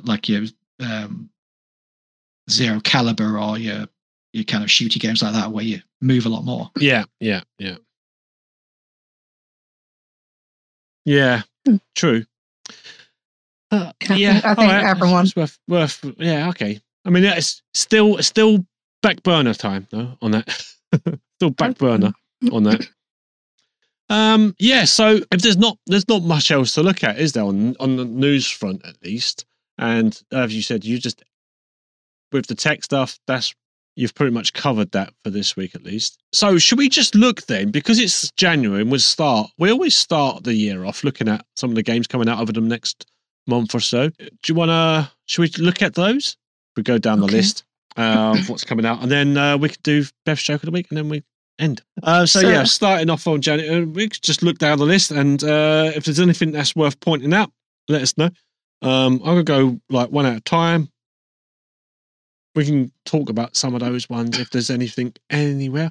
So, because we're 7th, as of the recording of this podcast now, 7th of January, the next sort of big games are coming up from the 12th of January.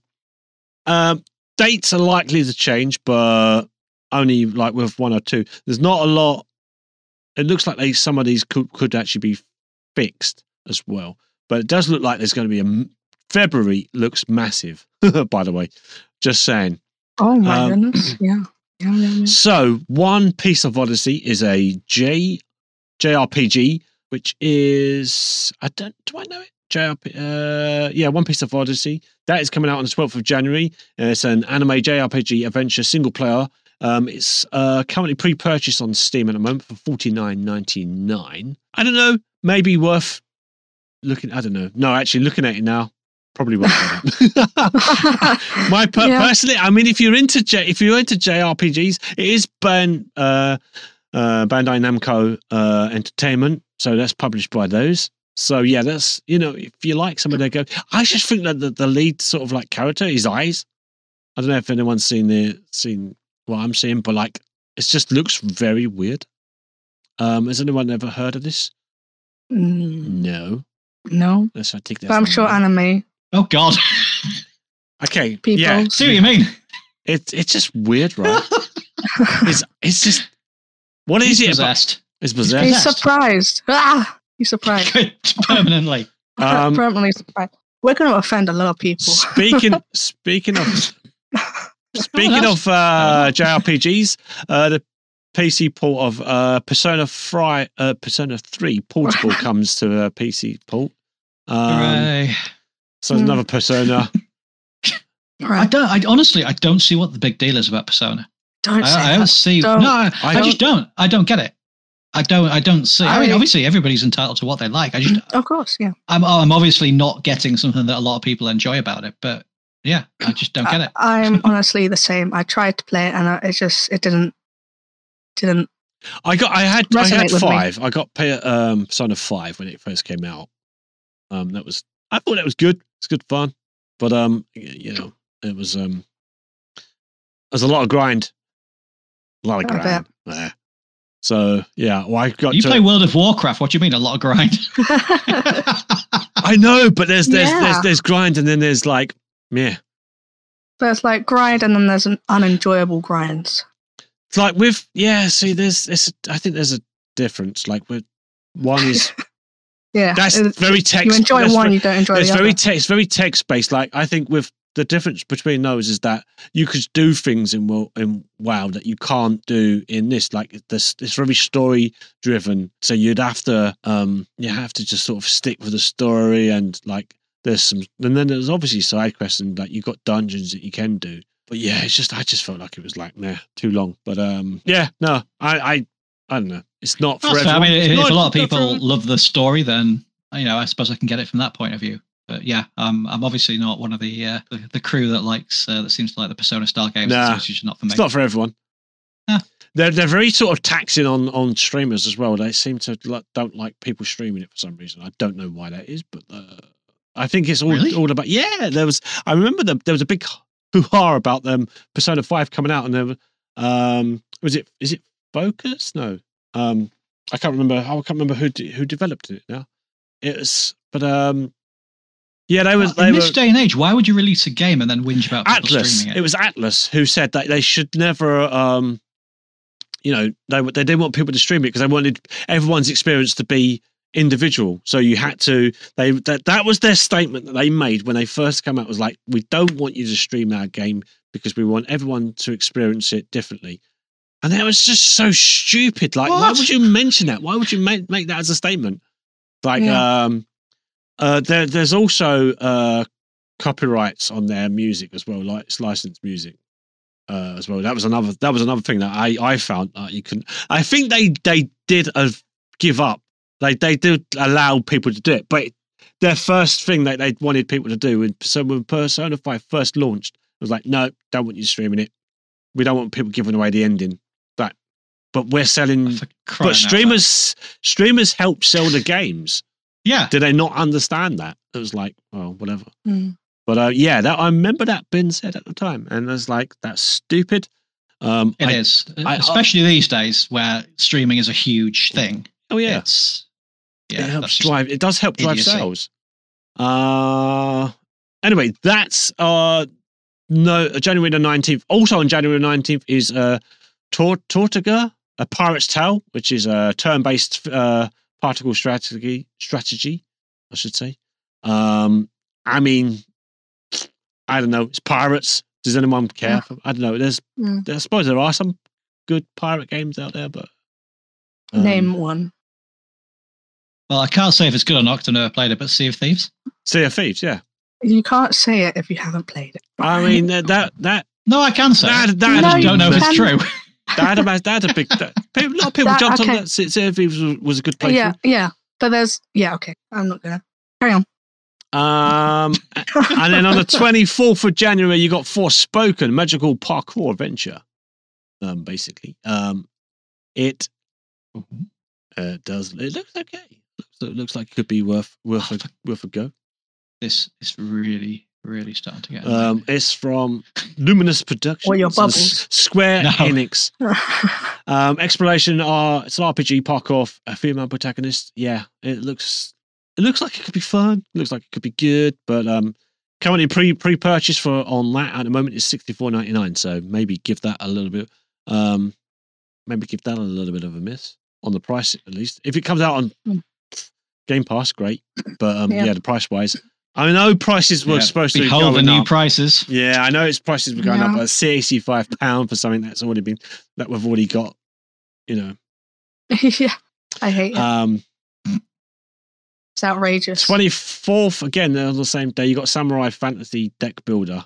Moko Deck Builder. What is that card game? Card game. What are you? Turn-based tactics, strategy, turn-based magic. It looks.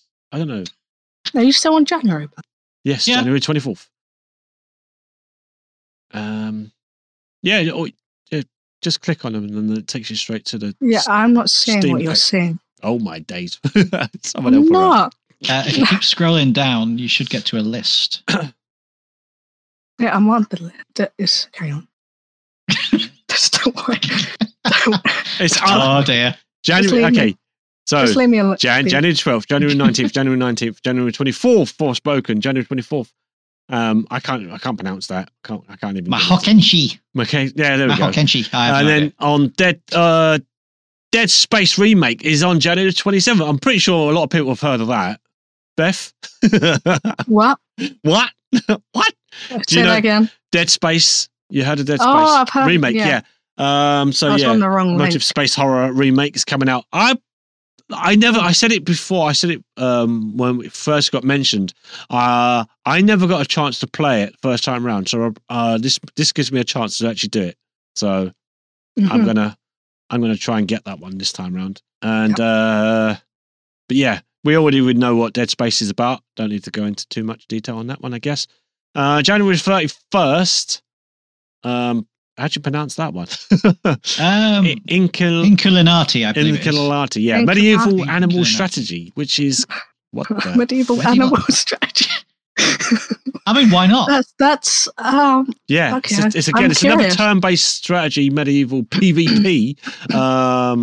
Really? Game. I tell you what, it's an interesting art style. It is an interesting art style, and it's played in the style of like you're in a book. You're inside a book. You're reading a book, and the animation comes to life inside the book, and it's just it's kind of weird. That's what books do in my brain. I don't know. Alive. watching it come live. Not sure about that one. But also on the 31st, you've got Warhammer, Soul Arena. Age of Sigmar. Yes. Soul Arena is a fun auto battler that takes place in the Games of Workshop. Oh my god. Amazing Free to play. age. Oh, It's a free to add this to the wish list now. that looks nothing like Warhammer should do. It's not dark and It's- dingy it's for a all, start. It's all like cutesy, in it. Yes, the animation of this is very, and it's It mobile. reminds me of Hearthstone. Yes. Heath, however you say that. Hearthstone.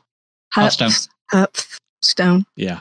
But- Similar. It's a strategy auto battler board game. Yeah, I don't know. To be honest, I wouldn't. Can we know. say cash cow? Cash cow? Yeah. Can we say Yeah. cash cow? I don't like that. Can Super. you sign cash cow? Okay, so Can then. you sign Can you? Cash Cow Teabag? Also on January 31st is Superfuse. Is a superhero. Yeah, it's boof. Okay. It's it's RPG action Oh. online co-op dungeon crawler. That looks cool. That and looks then- cool. Alien threat looms in the new comic book inspired early access action RPG. Take on waves of grotesque minions with up to 4 friends Online in co-op. co-op or go it alone. I don't know. I mean, could be good. Could be Yeah. worth a look. We'll see how that plays out when we get to the end of the month. As not too far away, really. So they're calling it a Diablo-like with moddable abilities. Yeah.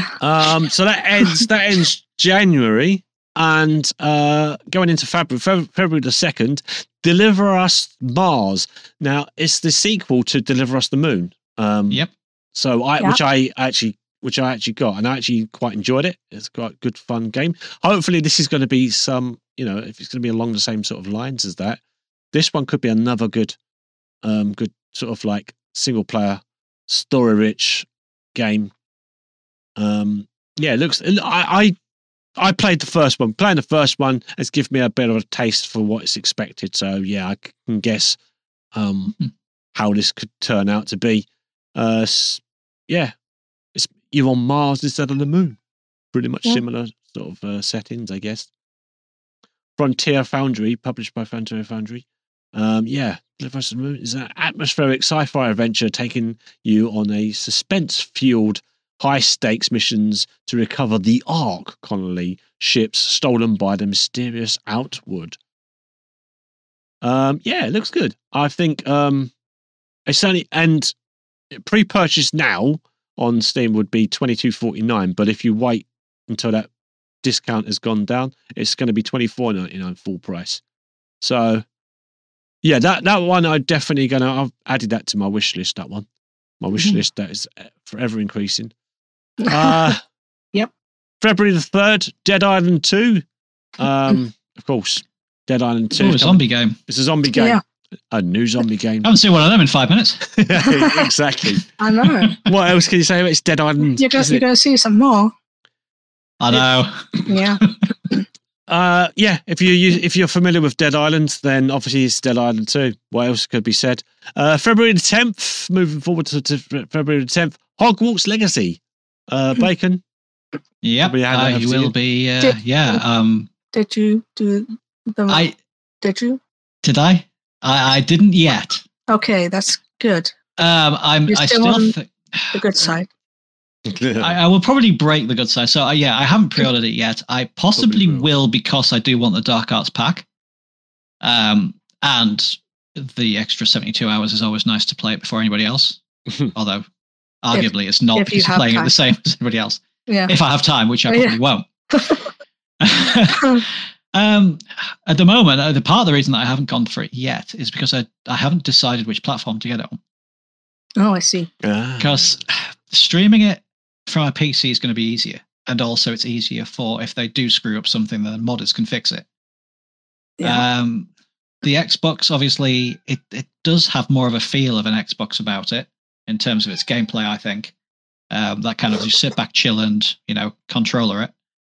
It just means if I do want to stream it, I've either got to do it direct from the Xbox with no OBS, no nothing, or I've got to basically rearrange my house to shift the Xbox close to the PC and then hook it up using the capture card.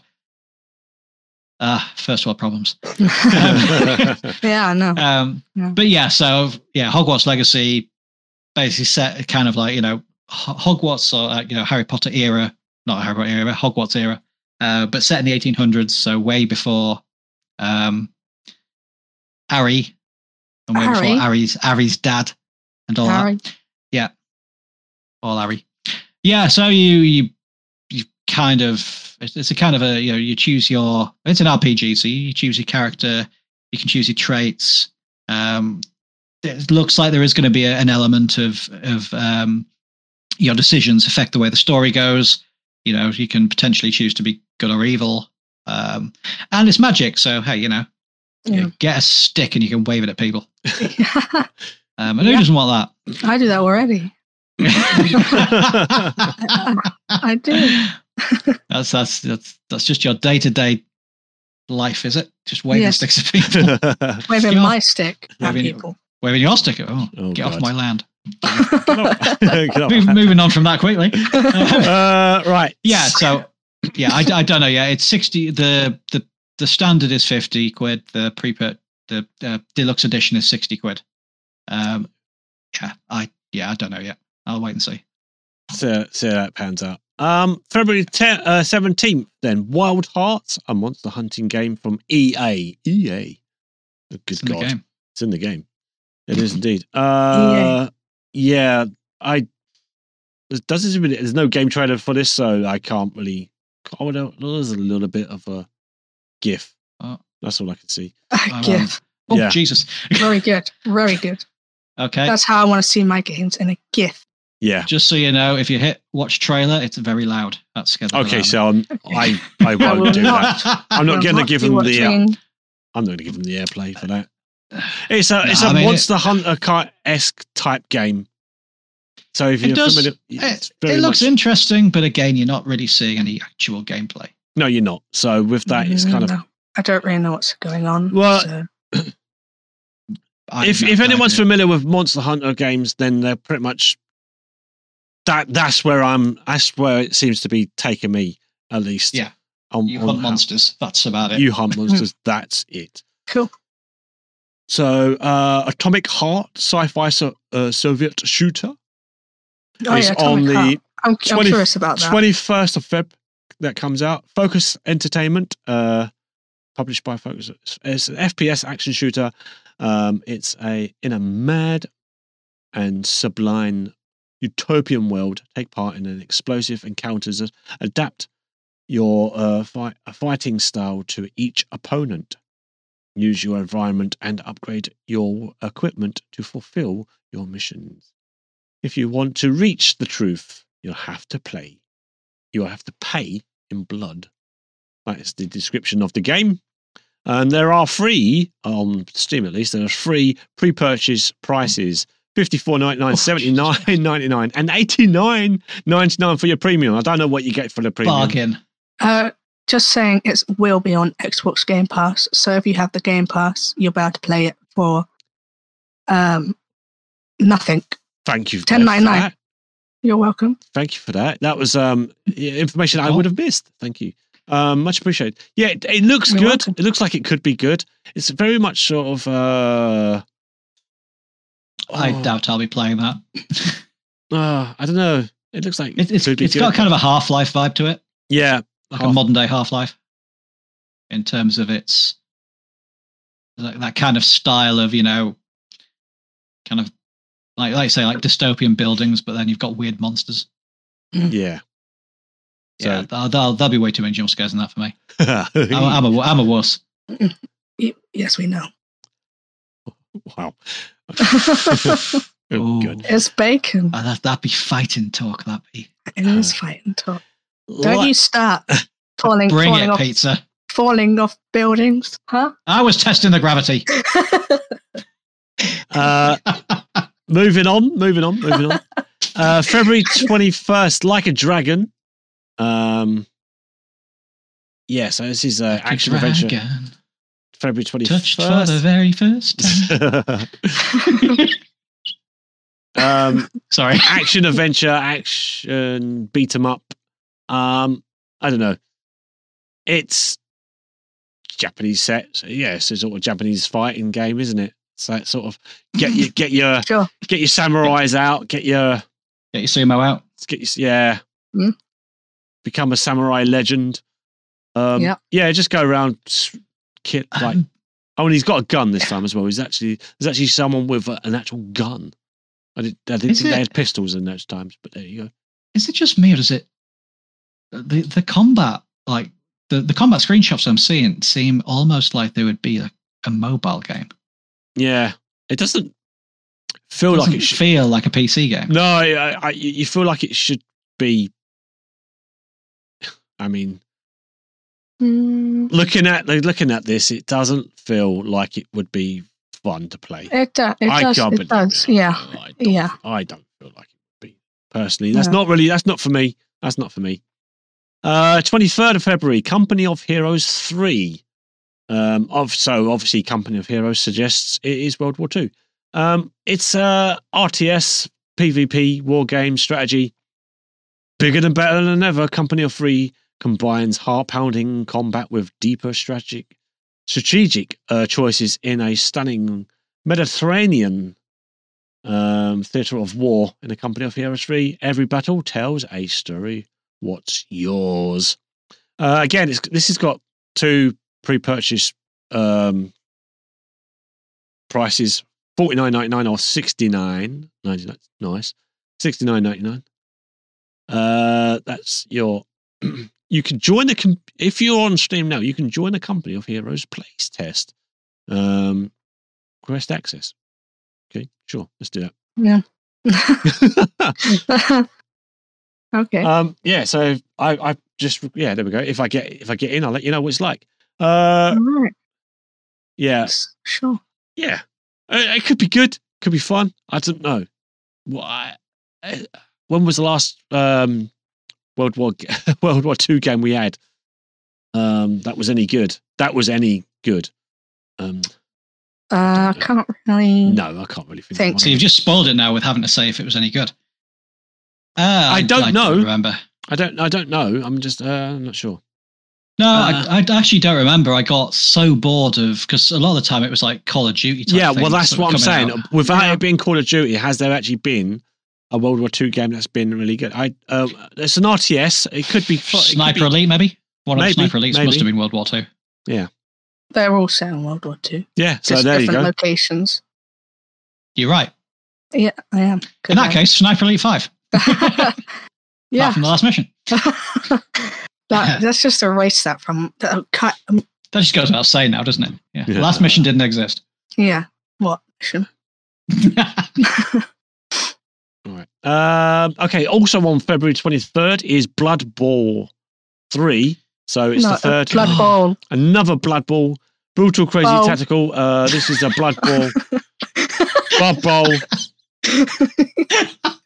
I'm sorry. Bowl. Yes, Bowl. Blood Bowl. I played the original. That was the only Blood Bowl I've ever played. I played the original way back. It was really good fun.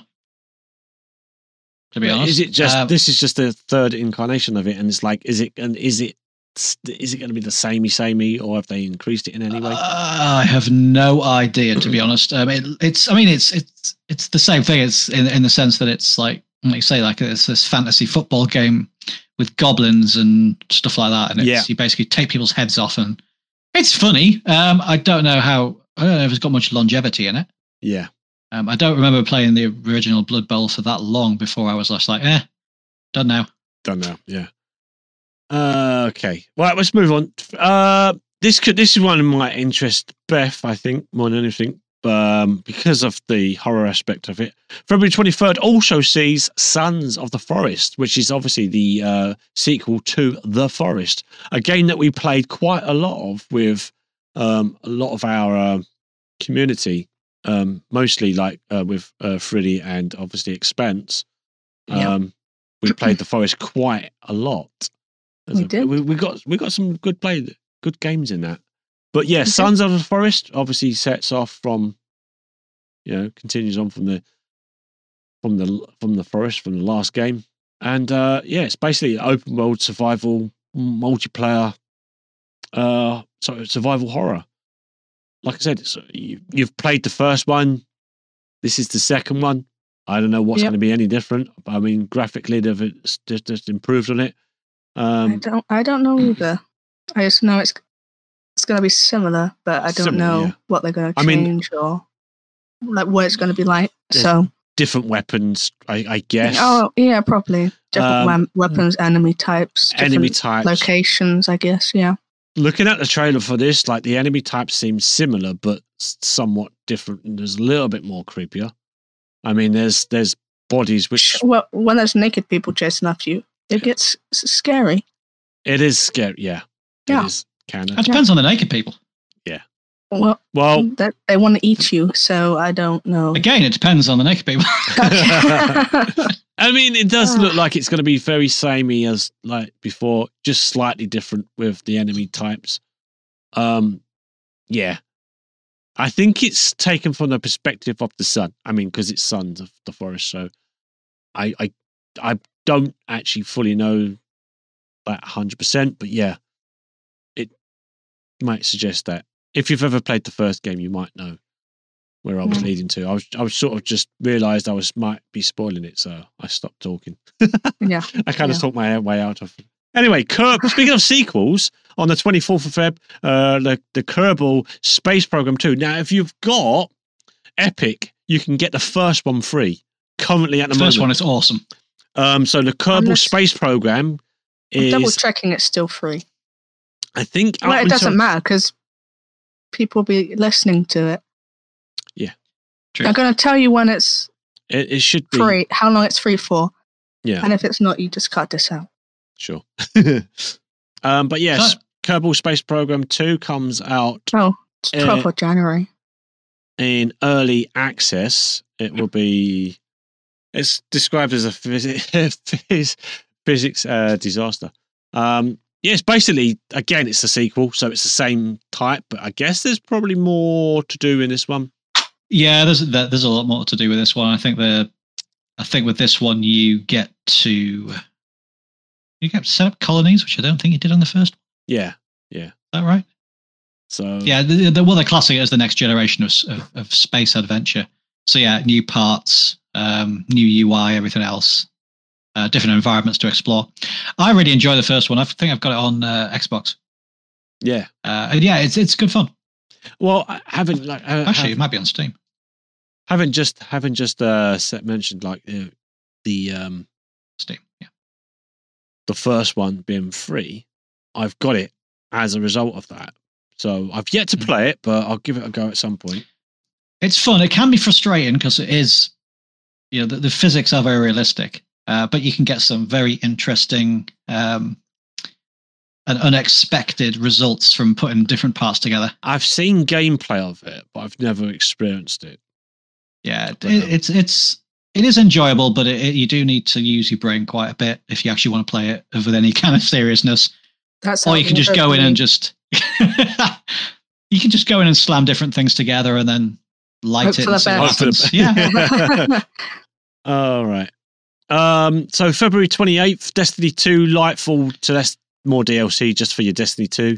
So if you don't know what Destiny 2 is by now, then where have you've been living on a rock for some time, I guess. Because I think Destiny 2 has been around since I don't know when. Around for a couple of years. Yeah. I mean, this drops on the 28th of Feb. Yeah, I'll probably be getting that, to be honest. Obviously, it's developed and published by Bungie. It's exactly what it says on the tin, really. It's Destiny. Maybe we should with a slight buy it. Sorry. So maybe we should what? Buy it? I was going to say maybe we should buy it and then play from there, so we're all on the same bit, so we can experience it a bit better. I mean, the color, they've gone for a slightly more cyberpunk look to it. By looks of things, it's looking like the color scheme of it all is very much cyberpunk-esque. Yes, they have this time round. So Yeah, I mean, I'll get it if people are going to be sticking around with it, but I don't want to just get it and then play it once and then that's it. Do you know what I mean? Like that. Yeah. I need longevity on these sort of things. I need to be able to come back to it. Yeah. I don't want to spend £40. I mean, it's £40 for a DLC. Wow. And it's or £80 for the annual. You get that plus annual pass. Okay, maybe not then. Which is where yeah. That's expensive for some DLC. This gets very positive reviews already. It's not even out. I mean, the game is, which is kind of weird. The last thing that they dropped got mixed reviews or negative, or mostly negative reviews. So, like, what was that on Witch Queen? Yeah. See, from what I've played of that so far, I enjoyed it. I suppose it's down. I'm not a hardcore Destiny 2 fan, so maybe that's yeah. That's why I think that's probably why that is then. Also on the 28th, Scars Above. It's a horror, I think. Female protagonist, sci-fi action adventure. Scars Above is a challenging sci-fi third-person action adventure shooter combining the rewarding feel of overcoming difficulty with a compelling and integrate story. I can't read. Sorry, saying a mysterious alien world to explore. I tripped over a word. Yes. But yeah. Anyway, it's very like Dead Space. There is. I mean that lead character looks a lot like the current Lara Croft. Yes, I was going to say it's very, very sort of Lara Croft. I'm sure I've seen the trailer. Lara Croft does monsters. Yeah. Yeah. So I don't put those words together, Bacon. Please, just don't do that. Okay. Yeah, basically. That's not what I meant. I know, but you know, from Mad Hat Gaming, Prime Matter, published by Prime Matter. It could be a look at it when it comes out, I suppose. And according to this game list at the moment, February ? We don't know when, but Redemption Reapers is Dark Fantasy Tactics. Descending suddenly into the world of the. I can't be bothered to read it now. Wow! Wow! We're really interested. I've just realised that that Prime Matter are the same guys that did System Shock. Oh, okay. Oh, I've never played that. Same publisher, anyway. Yeah. Okay. I don't know. Looking at that gameplay of this, it's like a sort of top down, isn't it? Almost. Oh, sorry. Bacon, you confused me. Why did I confuse you? You're talking about the other game, but Steve is talking about the another game. So it confused me. Ah. Yeah. It's easy to do, but there's no planned sort of like real date yet, and no pricing yet on this one, so we don't know. It might get pushed to March, but anyway, I think looking at the time, should we cover March and April, and that's it? We've only got a few more, so not too many to go through. So moving on to March the 1st, the day before is an open world zombie survival. Again, it's an MMO. Yeah, that's the one that I mentioned in the news, isn't it? Yeah, that's what you've already mentioned. So we already know about that. Then you've got again remastered. This is Last of Us Part 1, which is on March the 3rd. Again, it's another remastered version of what we've already got. We already know about Last of Us. We don't need to go into too many details because it's been said before. March the 9th, Skull and Bones, which is a Ubisoft. I was just saying about Skull and Bones. I tried clicking onto the link, but it doesn't work, so I can't really. I've got it loaded. It looks. What is it? Cinematic. It sounds like it. Skull and Bones. It's just a pirate thing. Yeah, it's another. So it's the second pirate game on the list tonight. After saying that there wasn't many pirate games out there, and then we get two in one night. Just like buses. Wow. Just like buses, yeah. March 17th. This one's going to be a bit more up there with like games to get. I would say Star Wars Jedi Survivor. Obviously, It's a sequel, another sequel again to Star Wars Fallen Order.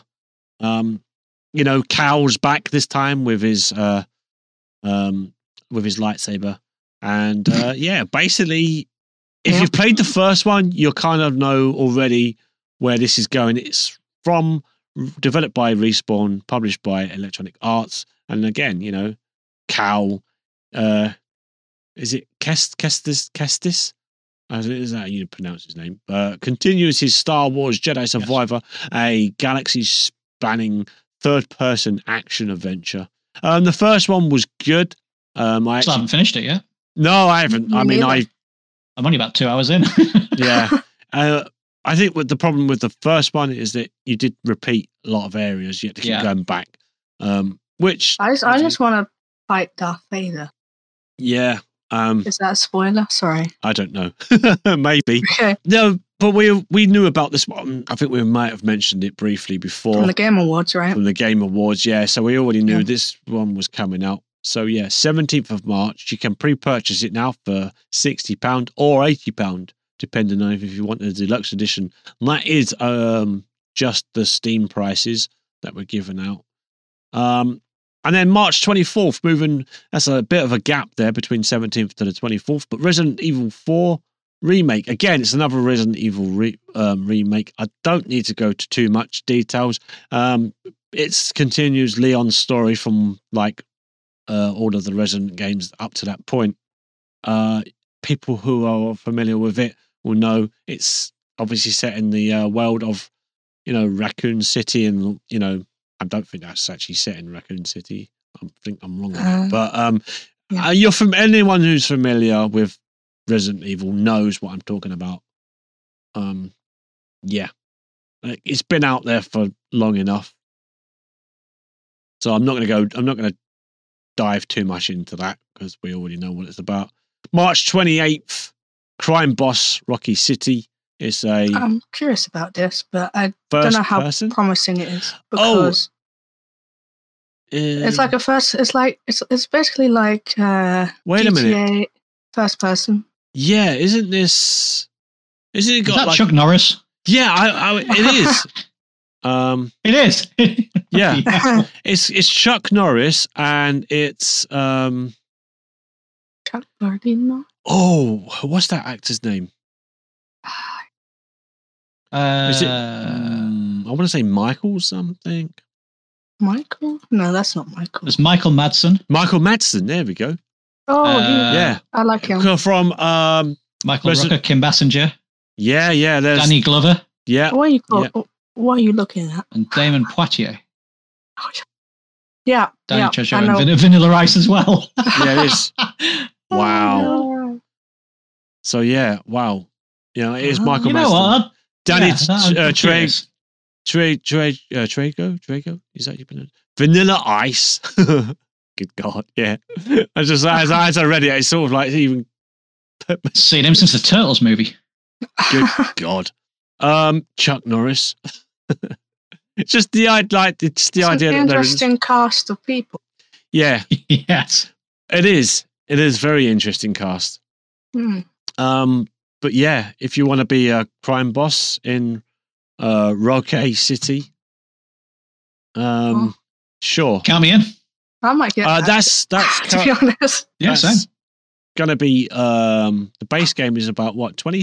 They're saying $27.99, could be $34.99 depending on where you're buying it. But this is from Epic Store. That I think that's going to be firstly available on that. Then we got April the 4th. Meet Your Maker. Your Maker. Meet Your Maker. It reminds. It looks like Rust. Yeah. It's a co-op. It's a base building strategy game. It is basically Rust, isn't it? Create your characters and collect all your resources, build your base, kill your enemies. I guess it's PvP, right? Probably. Yeah. It looks. Yeah. I mean, it's Rust. It's Rust set in the future on an alien planet somewhere. No price given as to what it could cost, but I'm going around the sort of £49 mark just because prices will increase anyway. So there's that. Then there's Arthur Image. Colourful, dreamlike Metrovania side scroller. Yeah, it's a side scroller. Metrovania.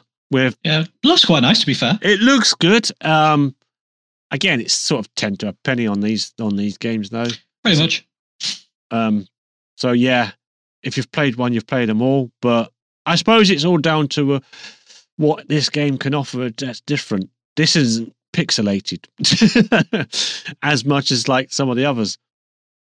I mean, some of those pixelated ones are actually quite fun to play. Blasphemous was a good game. Again, Metrovania. There's no price on this just yet, but yeah, could be worth a little dive. If it was depending on the price, because there isn't a price given at the moment, but depends on the price, it might just be worth like a little sort of jump in, jump out. But I don't mind playing some of these side scrollers. But again, once you've played one, you kind of played them all. So, okay. So what else we've got? Roots of Pacha, April 25th as well. Basically, Stardew Valley with rocks. Yes, and you can ride an ostrich. Okay, I like that. Oh, that's cool. That's cool. Yeah, it looks. Is it co-op? Not. Yes, it is. Oh. It co-op with friends. It's pixel graphics, farming sim, life sim, RPG. From Soda Den developers. I can already see the resemblance to Stardew. Like some of the animations are the same. It is Stardew. I'm also confused as to how a woolly mammoth is the same size as the character. Yeah. But it is pretty much like when, there's that prehistoric sort of like look to it instead of like the Stardew Valley was more sort of modern. This is more sort of like way back when. Yeah, fun, cutesy kind of game. Again, this one still doesn't actually have a price attached to it just yet. But again, if it's any more than sort of 20 quid, I wouldn't expect it to be that much more than that. And then we've got it's question marks. So we don't know the last couple of games that we're going to announce. There's no actual dates for these yet, but you got Mask of the Rose. This could be interesting. It's a visual novel dating sim. Oh, see dating sim now, and that's popular. / murder mystery. Ooh. Oh, dun dun dun. Dun to who? It's a new done. Well, who done it? Who done it? The butler, obviously. The candlestick. With the candlestick in the kitchen. In the kitchen. Wow. We both witnessed it. Yeah, we did. We did. And to finish off on April, Star Trek. There's a Star Trek game coming out. There is. Okay.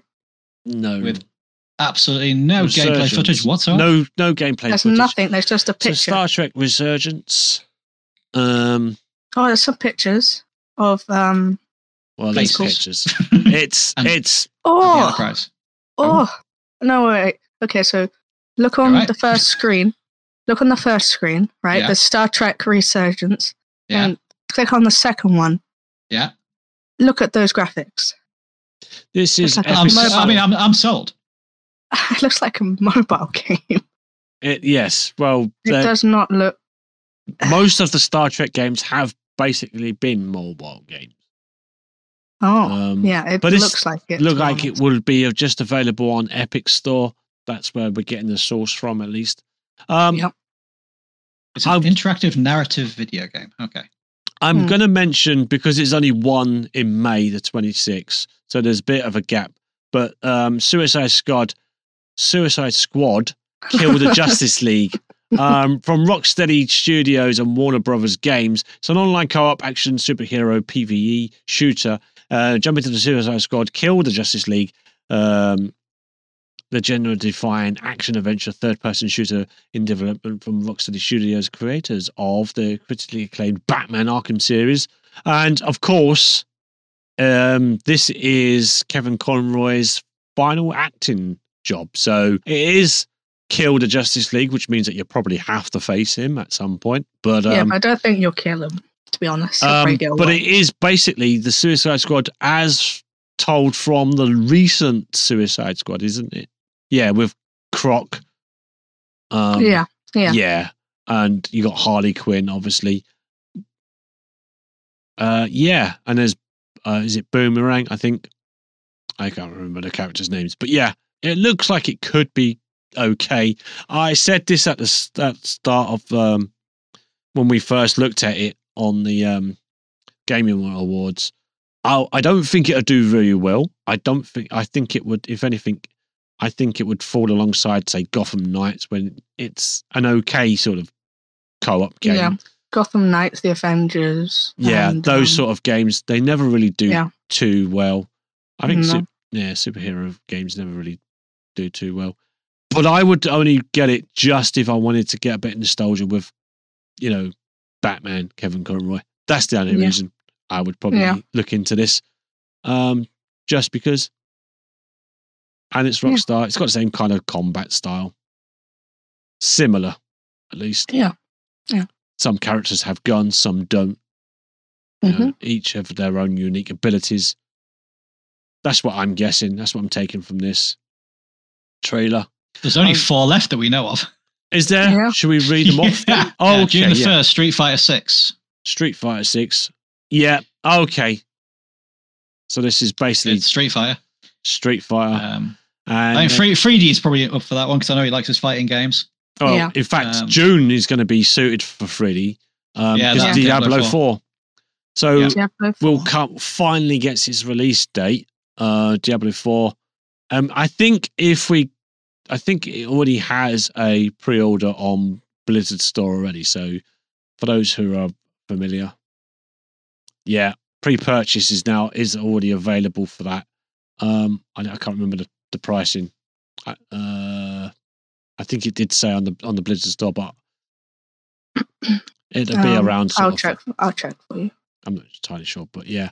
Then we got August. There's no actual date for this one. Was it Baldur's Gate 3?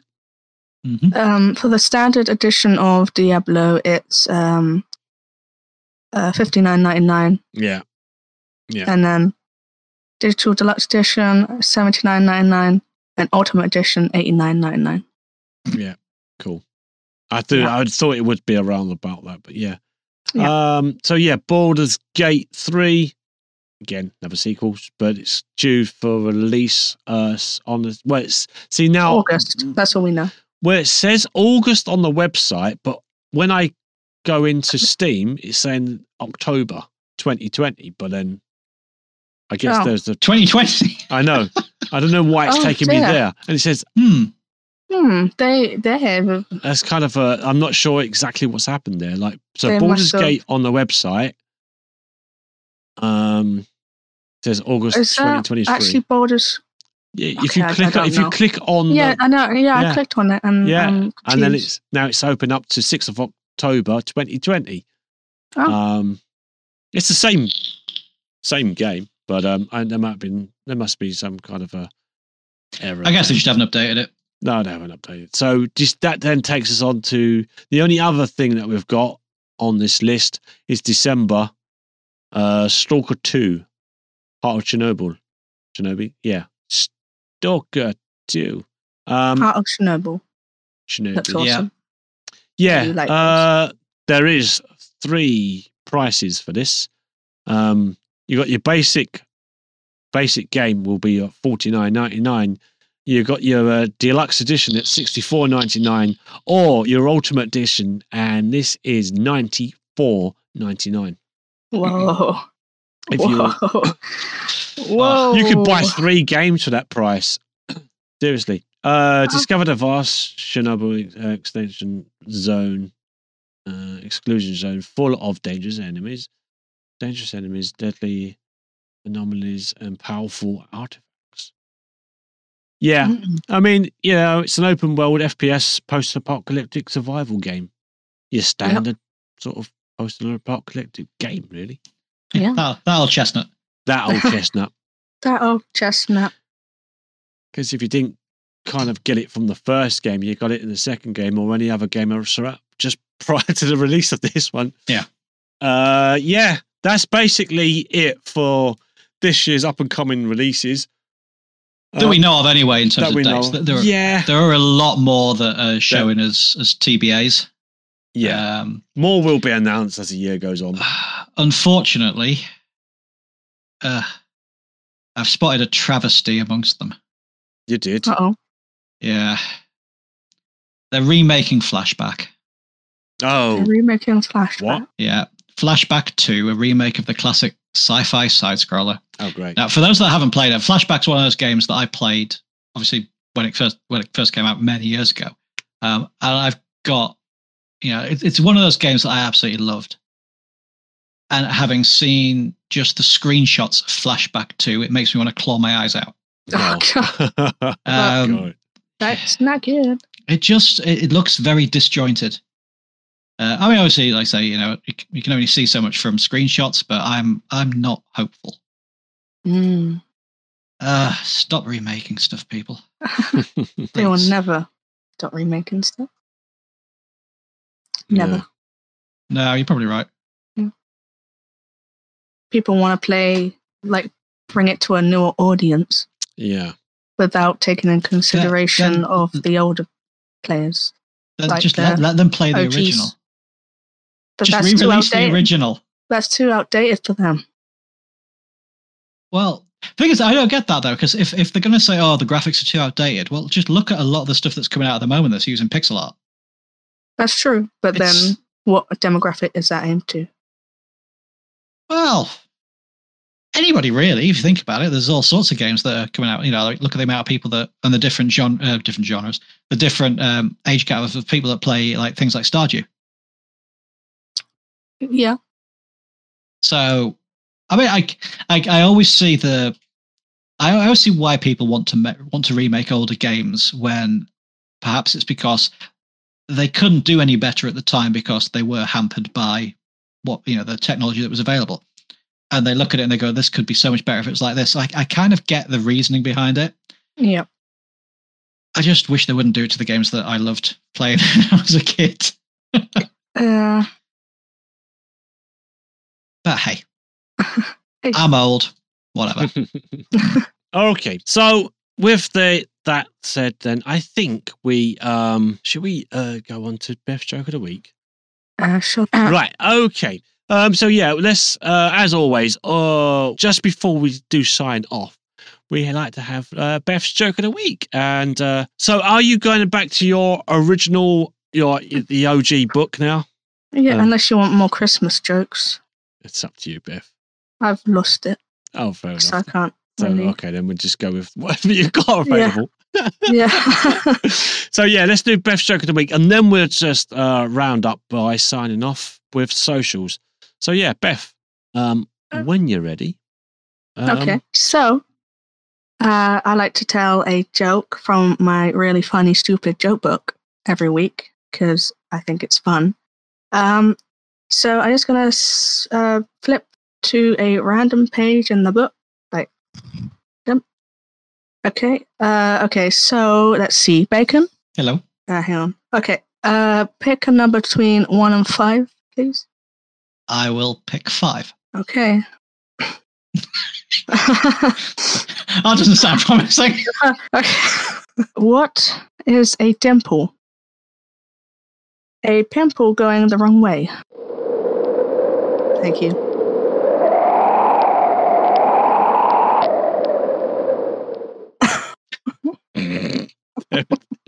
God, there's your we ain't got the tumbleweed, but we did get in.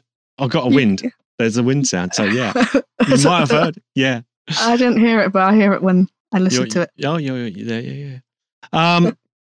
Depending on how good it was, but I also got a crouch here and a boo. Chair? Yeah. I could got a boo. Yeah, I got a boo. Yeah, I could have booed you as well. That's for next time. Yeah. Yes. But my body. thank you very much, Beth, for that. And You're welcome. I'm glad. yeah, Me too. Me too. I'm glad as well. I'm glad. I'm Yeah, glad. that ended. Anyway, thanks. Yeah, thank you both for being in this week. Always a pleasure. Yeah, hopefully we're going to get Freddie in next week, so we can have like the four of us. Finally, Yes. it's been some time since four of us have actually been on. Unfortunately, just how life gets in the way of things, and obviously recently it's been Christmas, so there's always that 2-week gap anyway where not everyone can make it in. But yeah, hopefully we're going to get four of us in next Saturday, for the live show. Or the recording of the live show, I should say.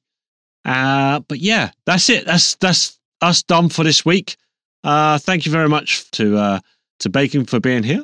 Thank you very much for Bacon, and of course, thank you very much, Beth, for coming in. Although you just missed the start, but you came in. You did get in eventually. So I'm going to ask the question, and No, don't ask me. So yeah, I think you. Okay. Bacon, are you going to be able to stream this between now and next Saturday? Are you streaming at all? Are you being serious? Okay. Well, I mean, considering I was off for the past 2 weeks, and I meant to stream, and I managed a grand total of 1 stream. Yeah. That's better than me. Yeah, but I said I was going to stream. Oh, that's true. I don't know. I mean, I've got a busy day tomorrow. I might try and put a sneaky stream in, but it's unlikely. I do want to try and get something sorted out so that I can stream more regularly, because I do enjoy it. It's just sorting my life out basically first. Yeah. So who knows? Watch this space. Watch this space. Right. No. Yeah, I get it. Why you can't always do that.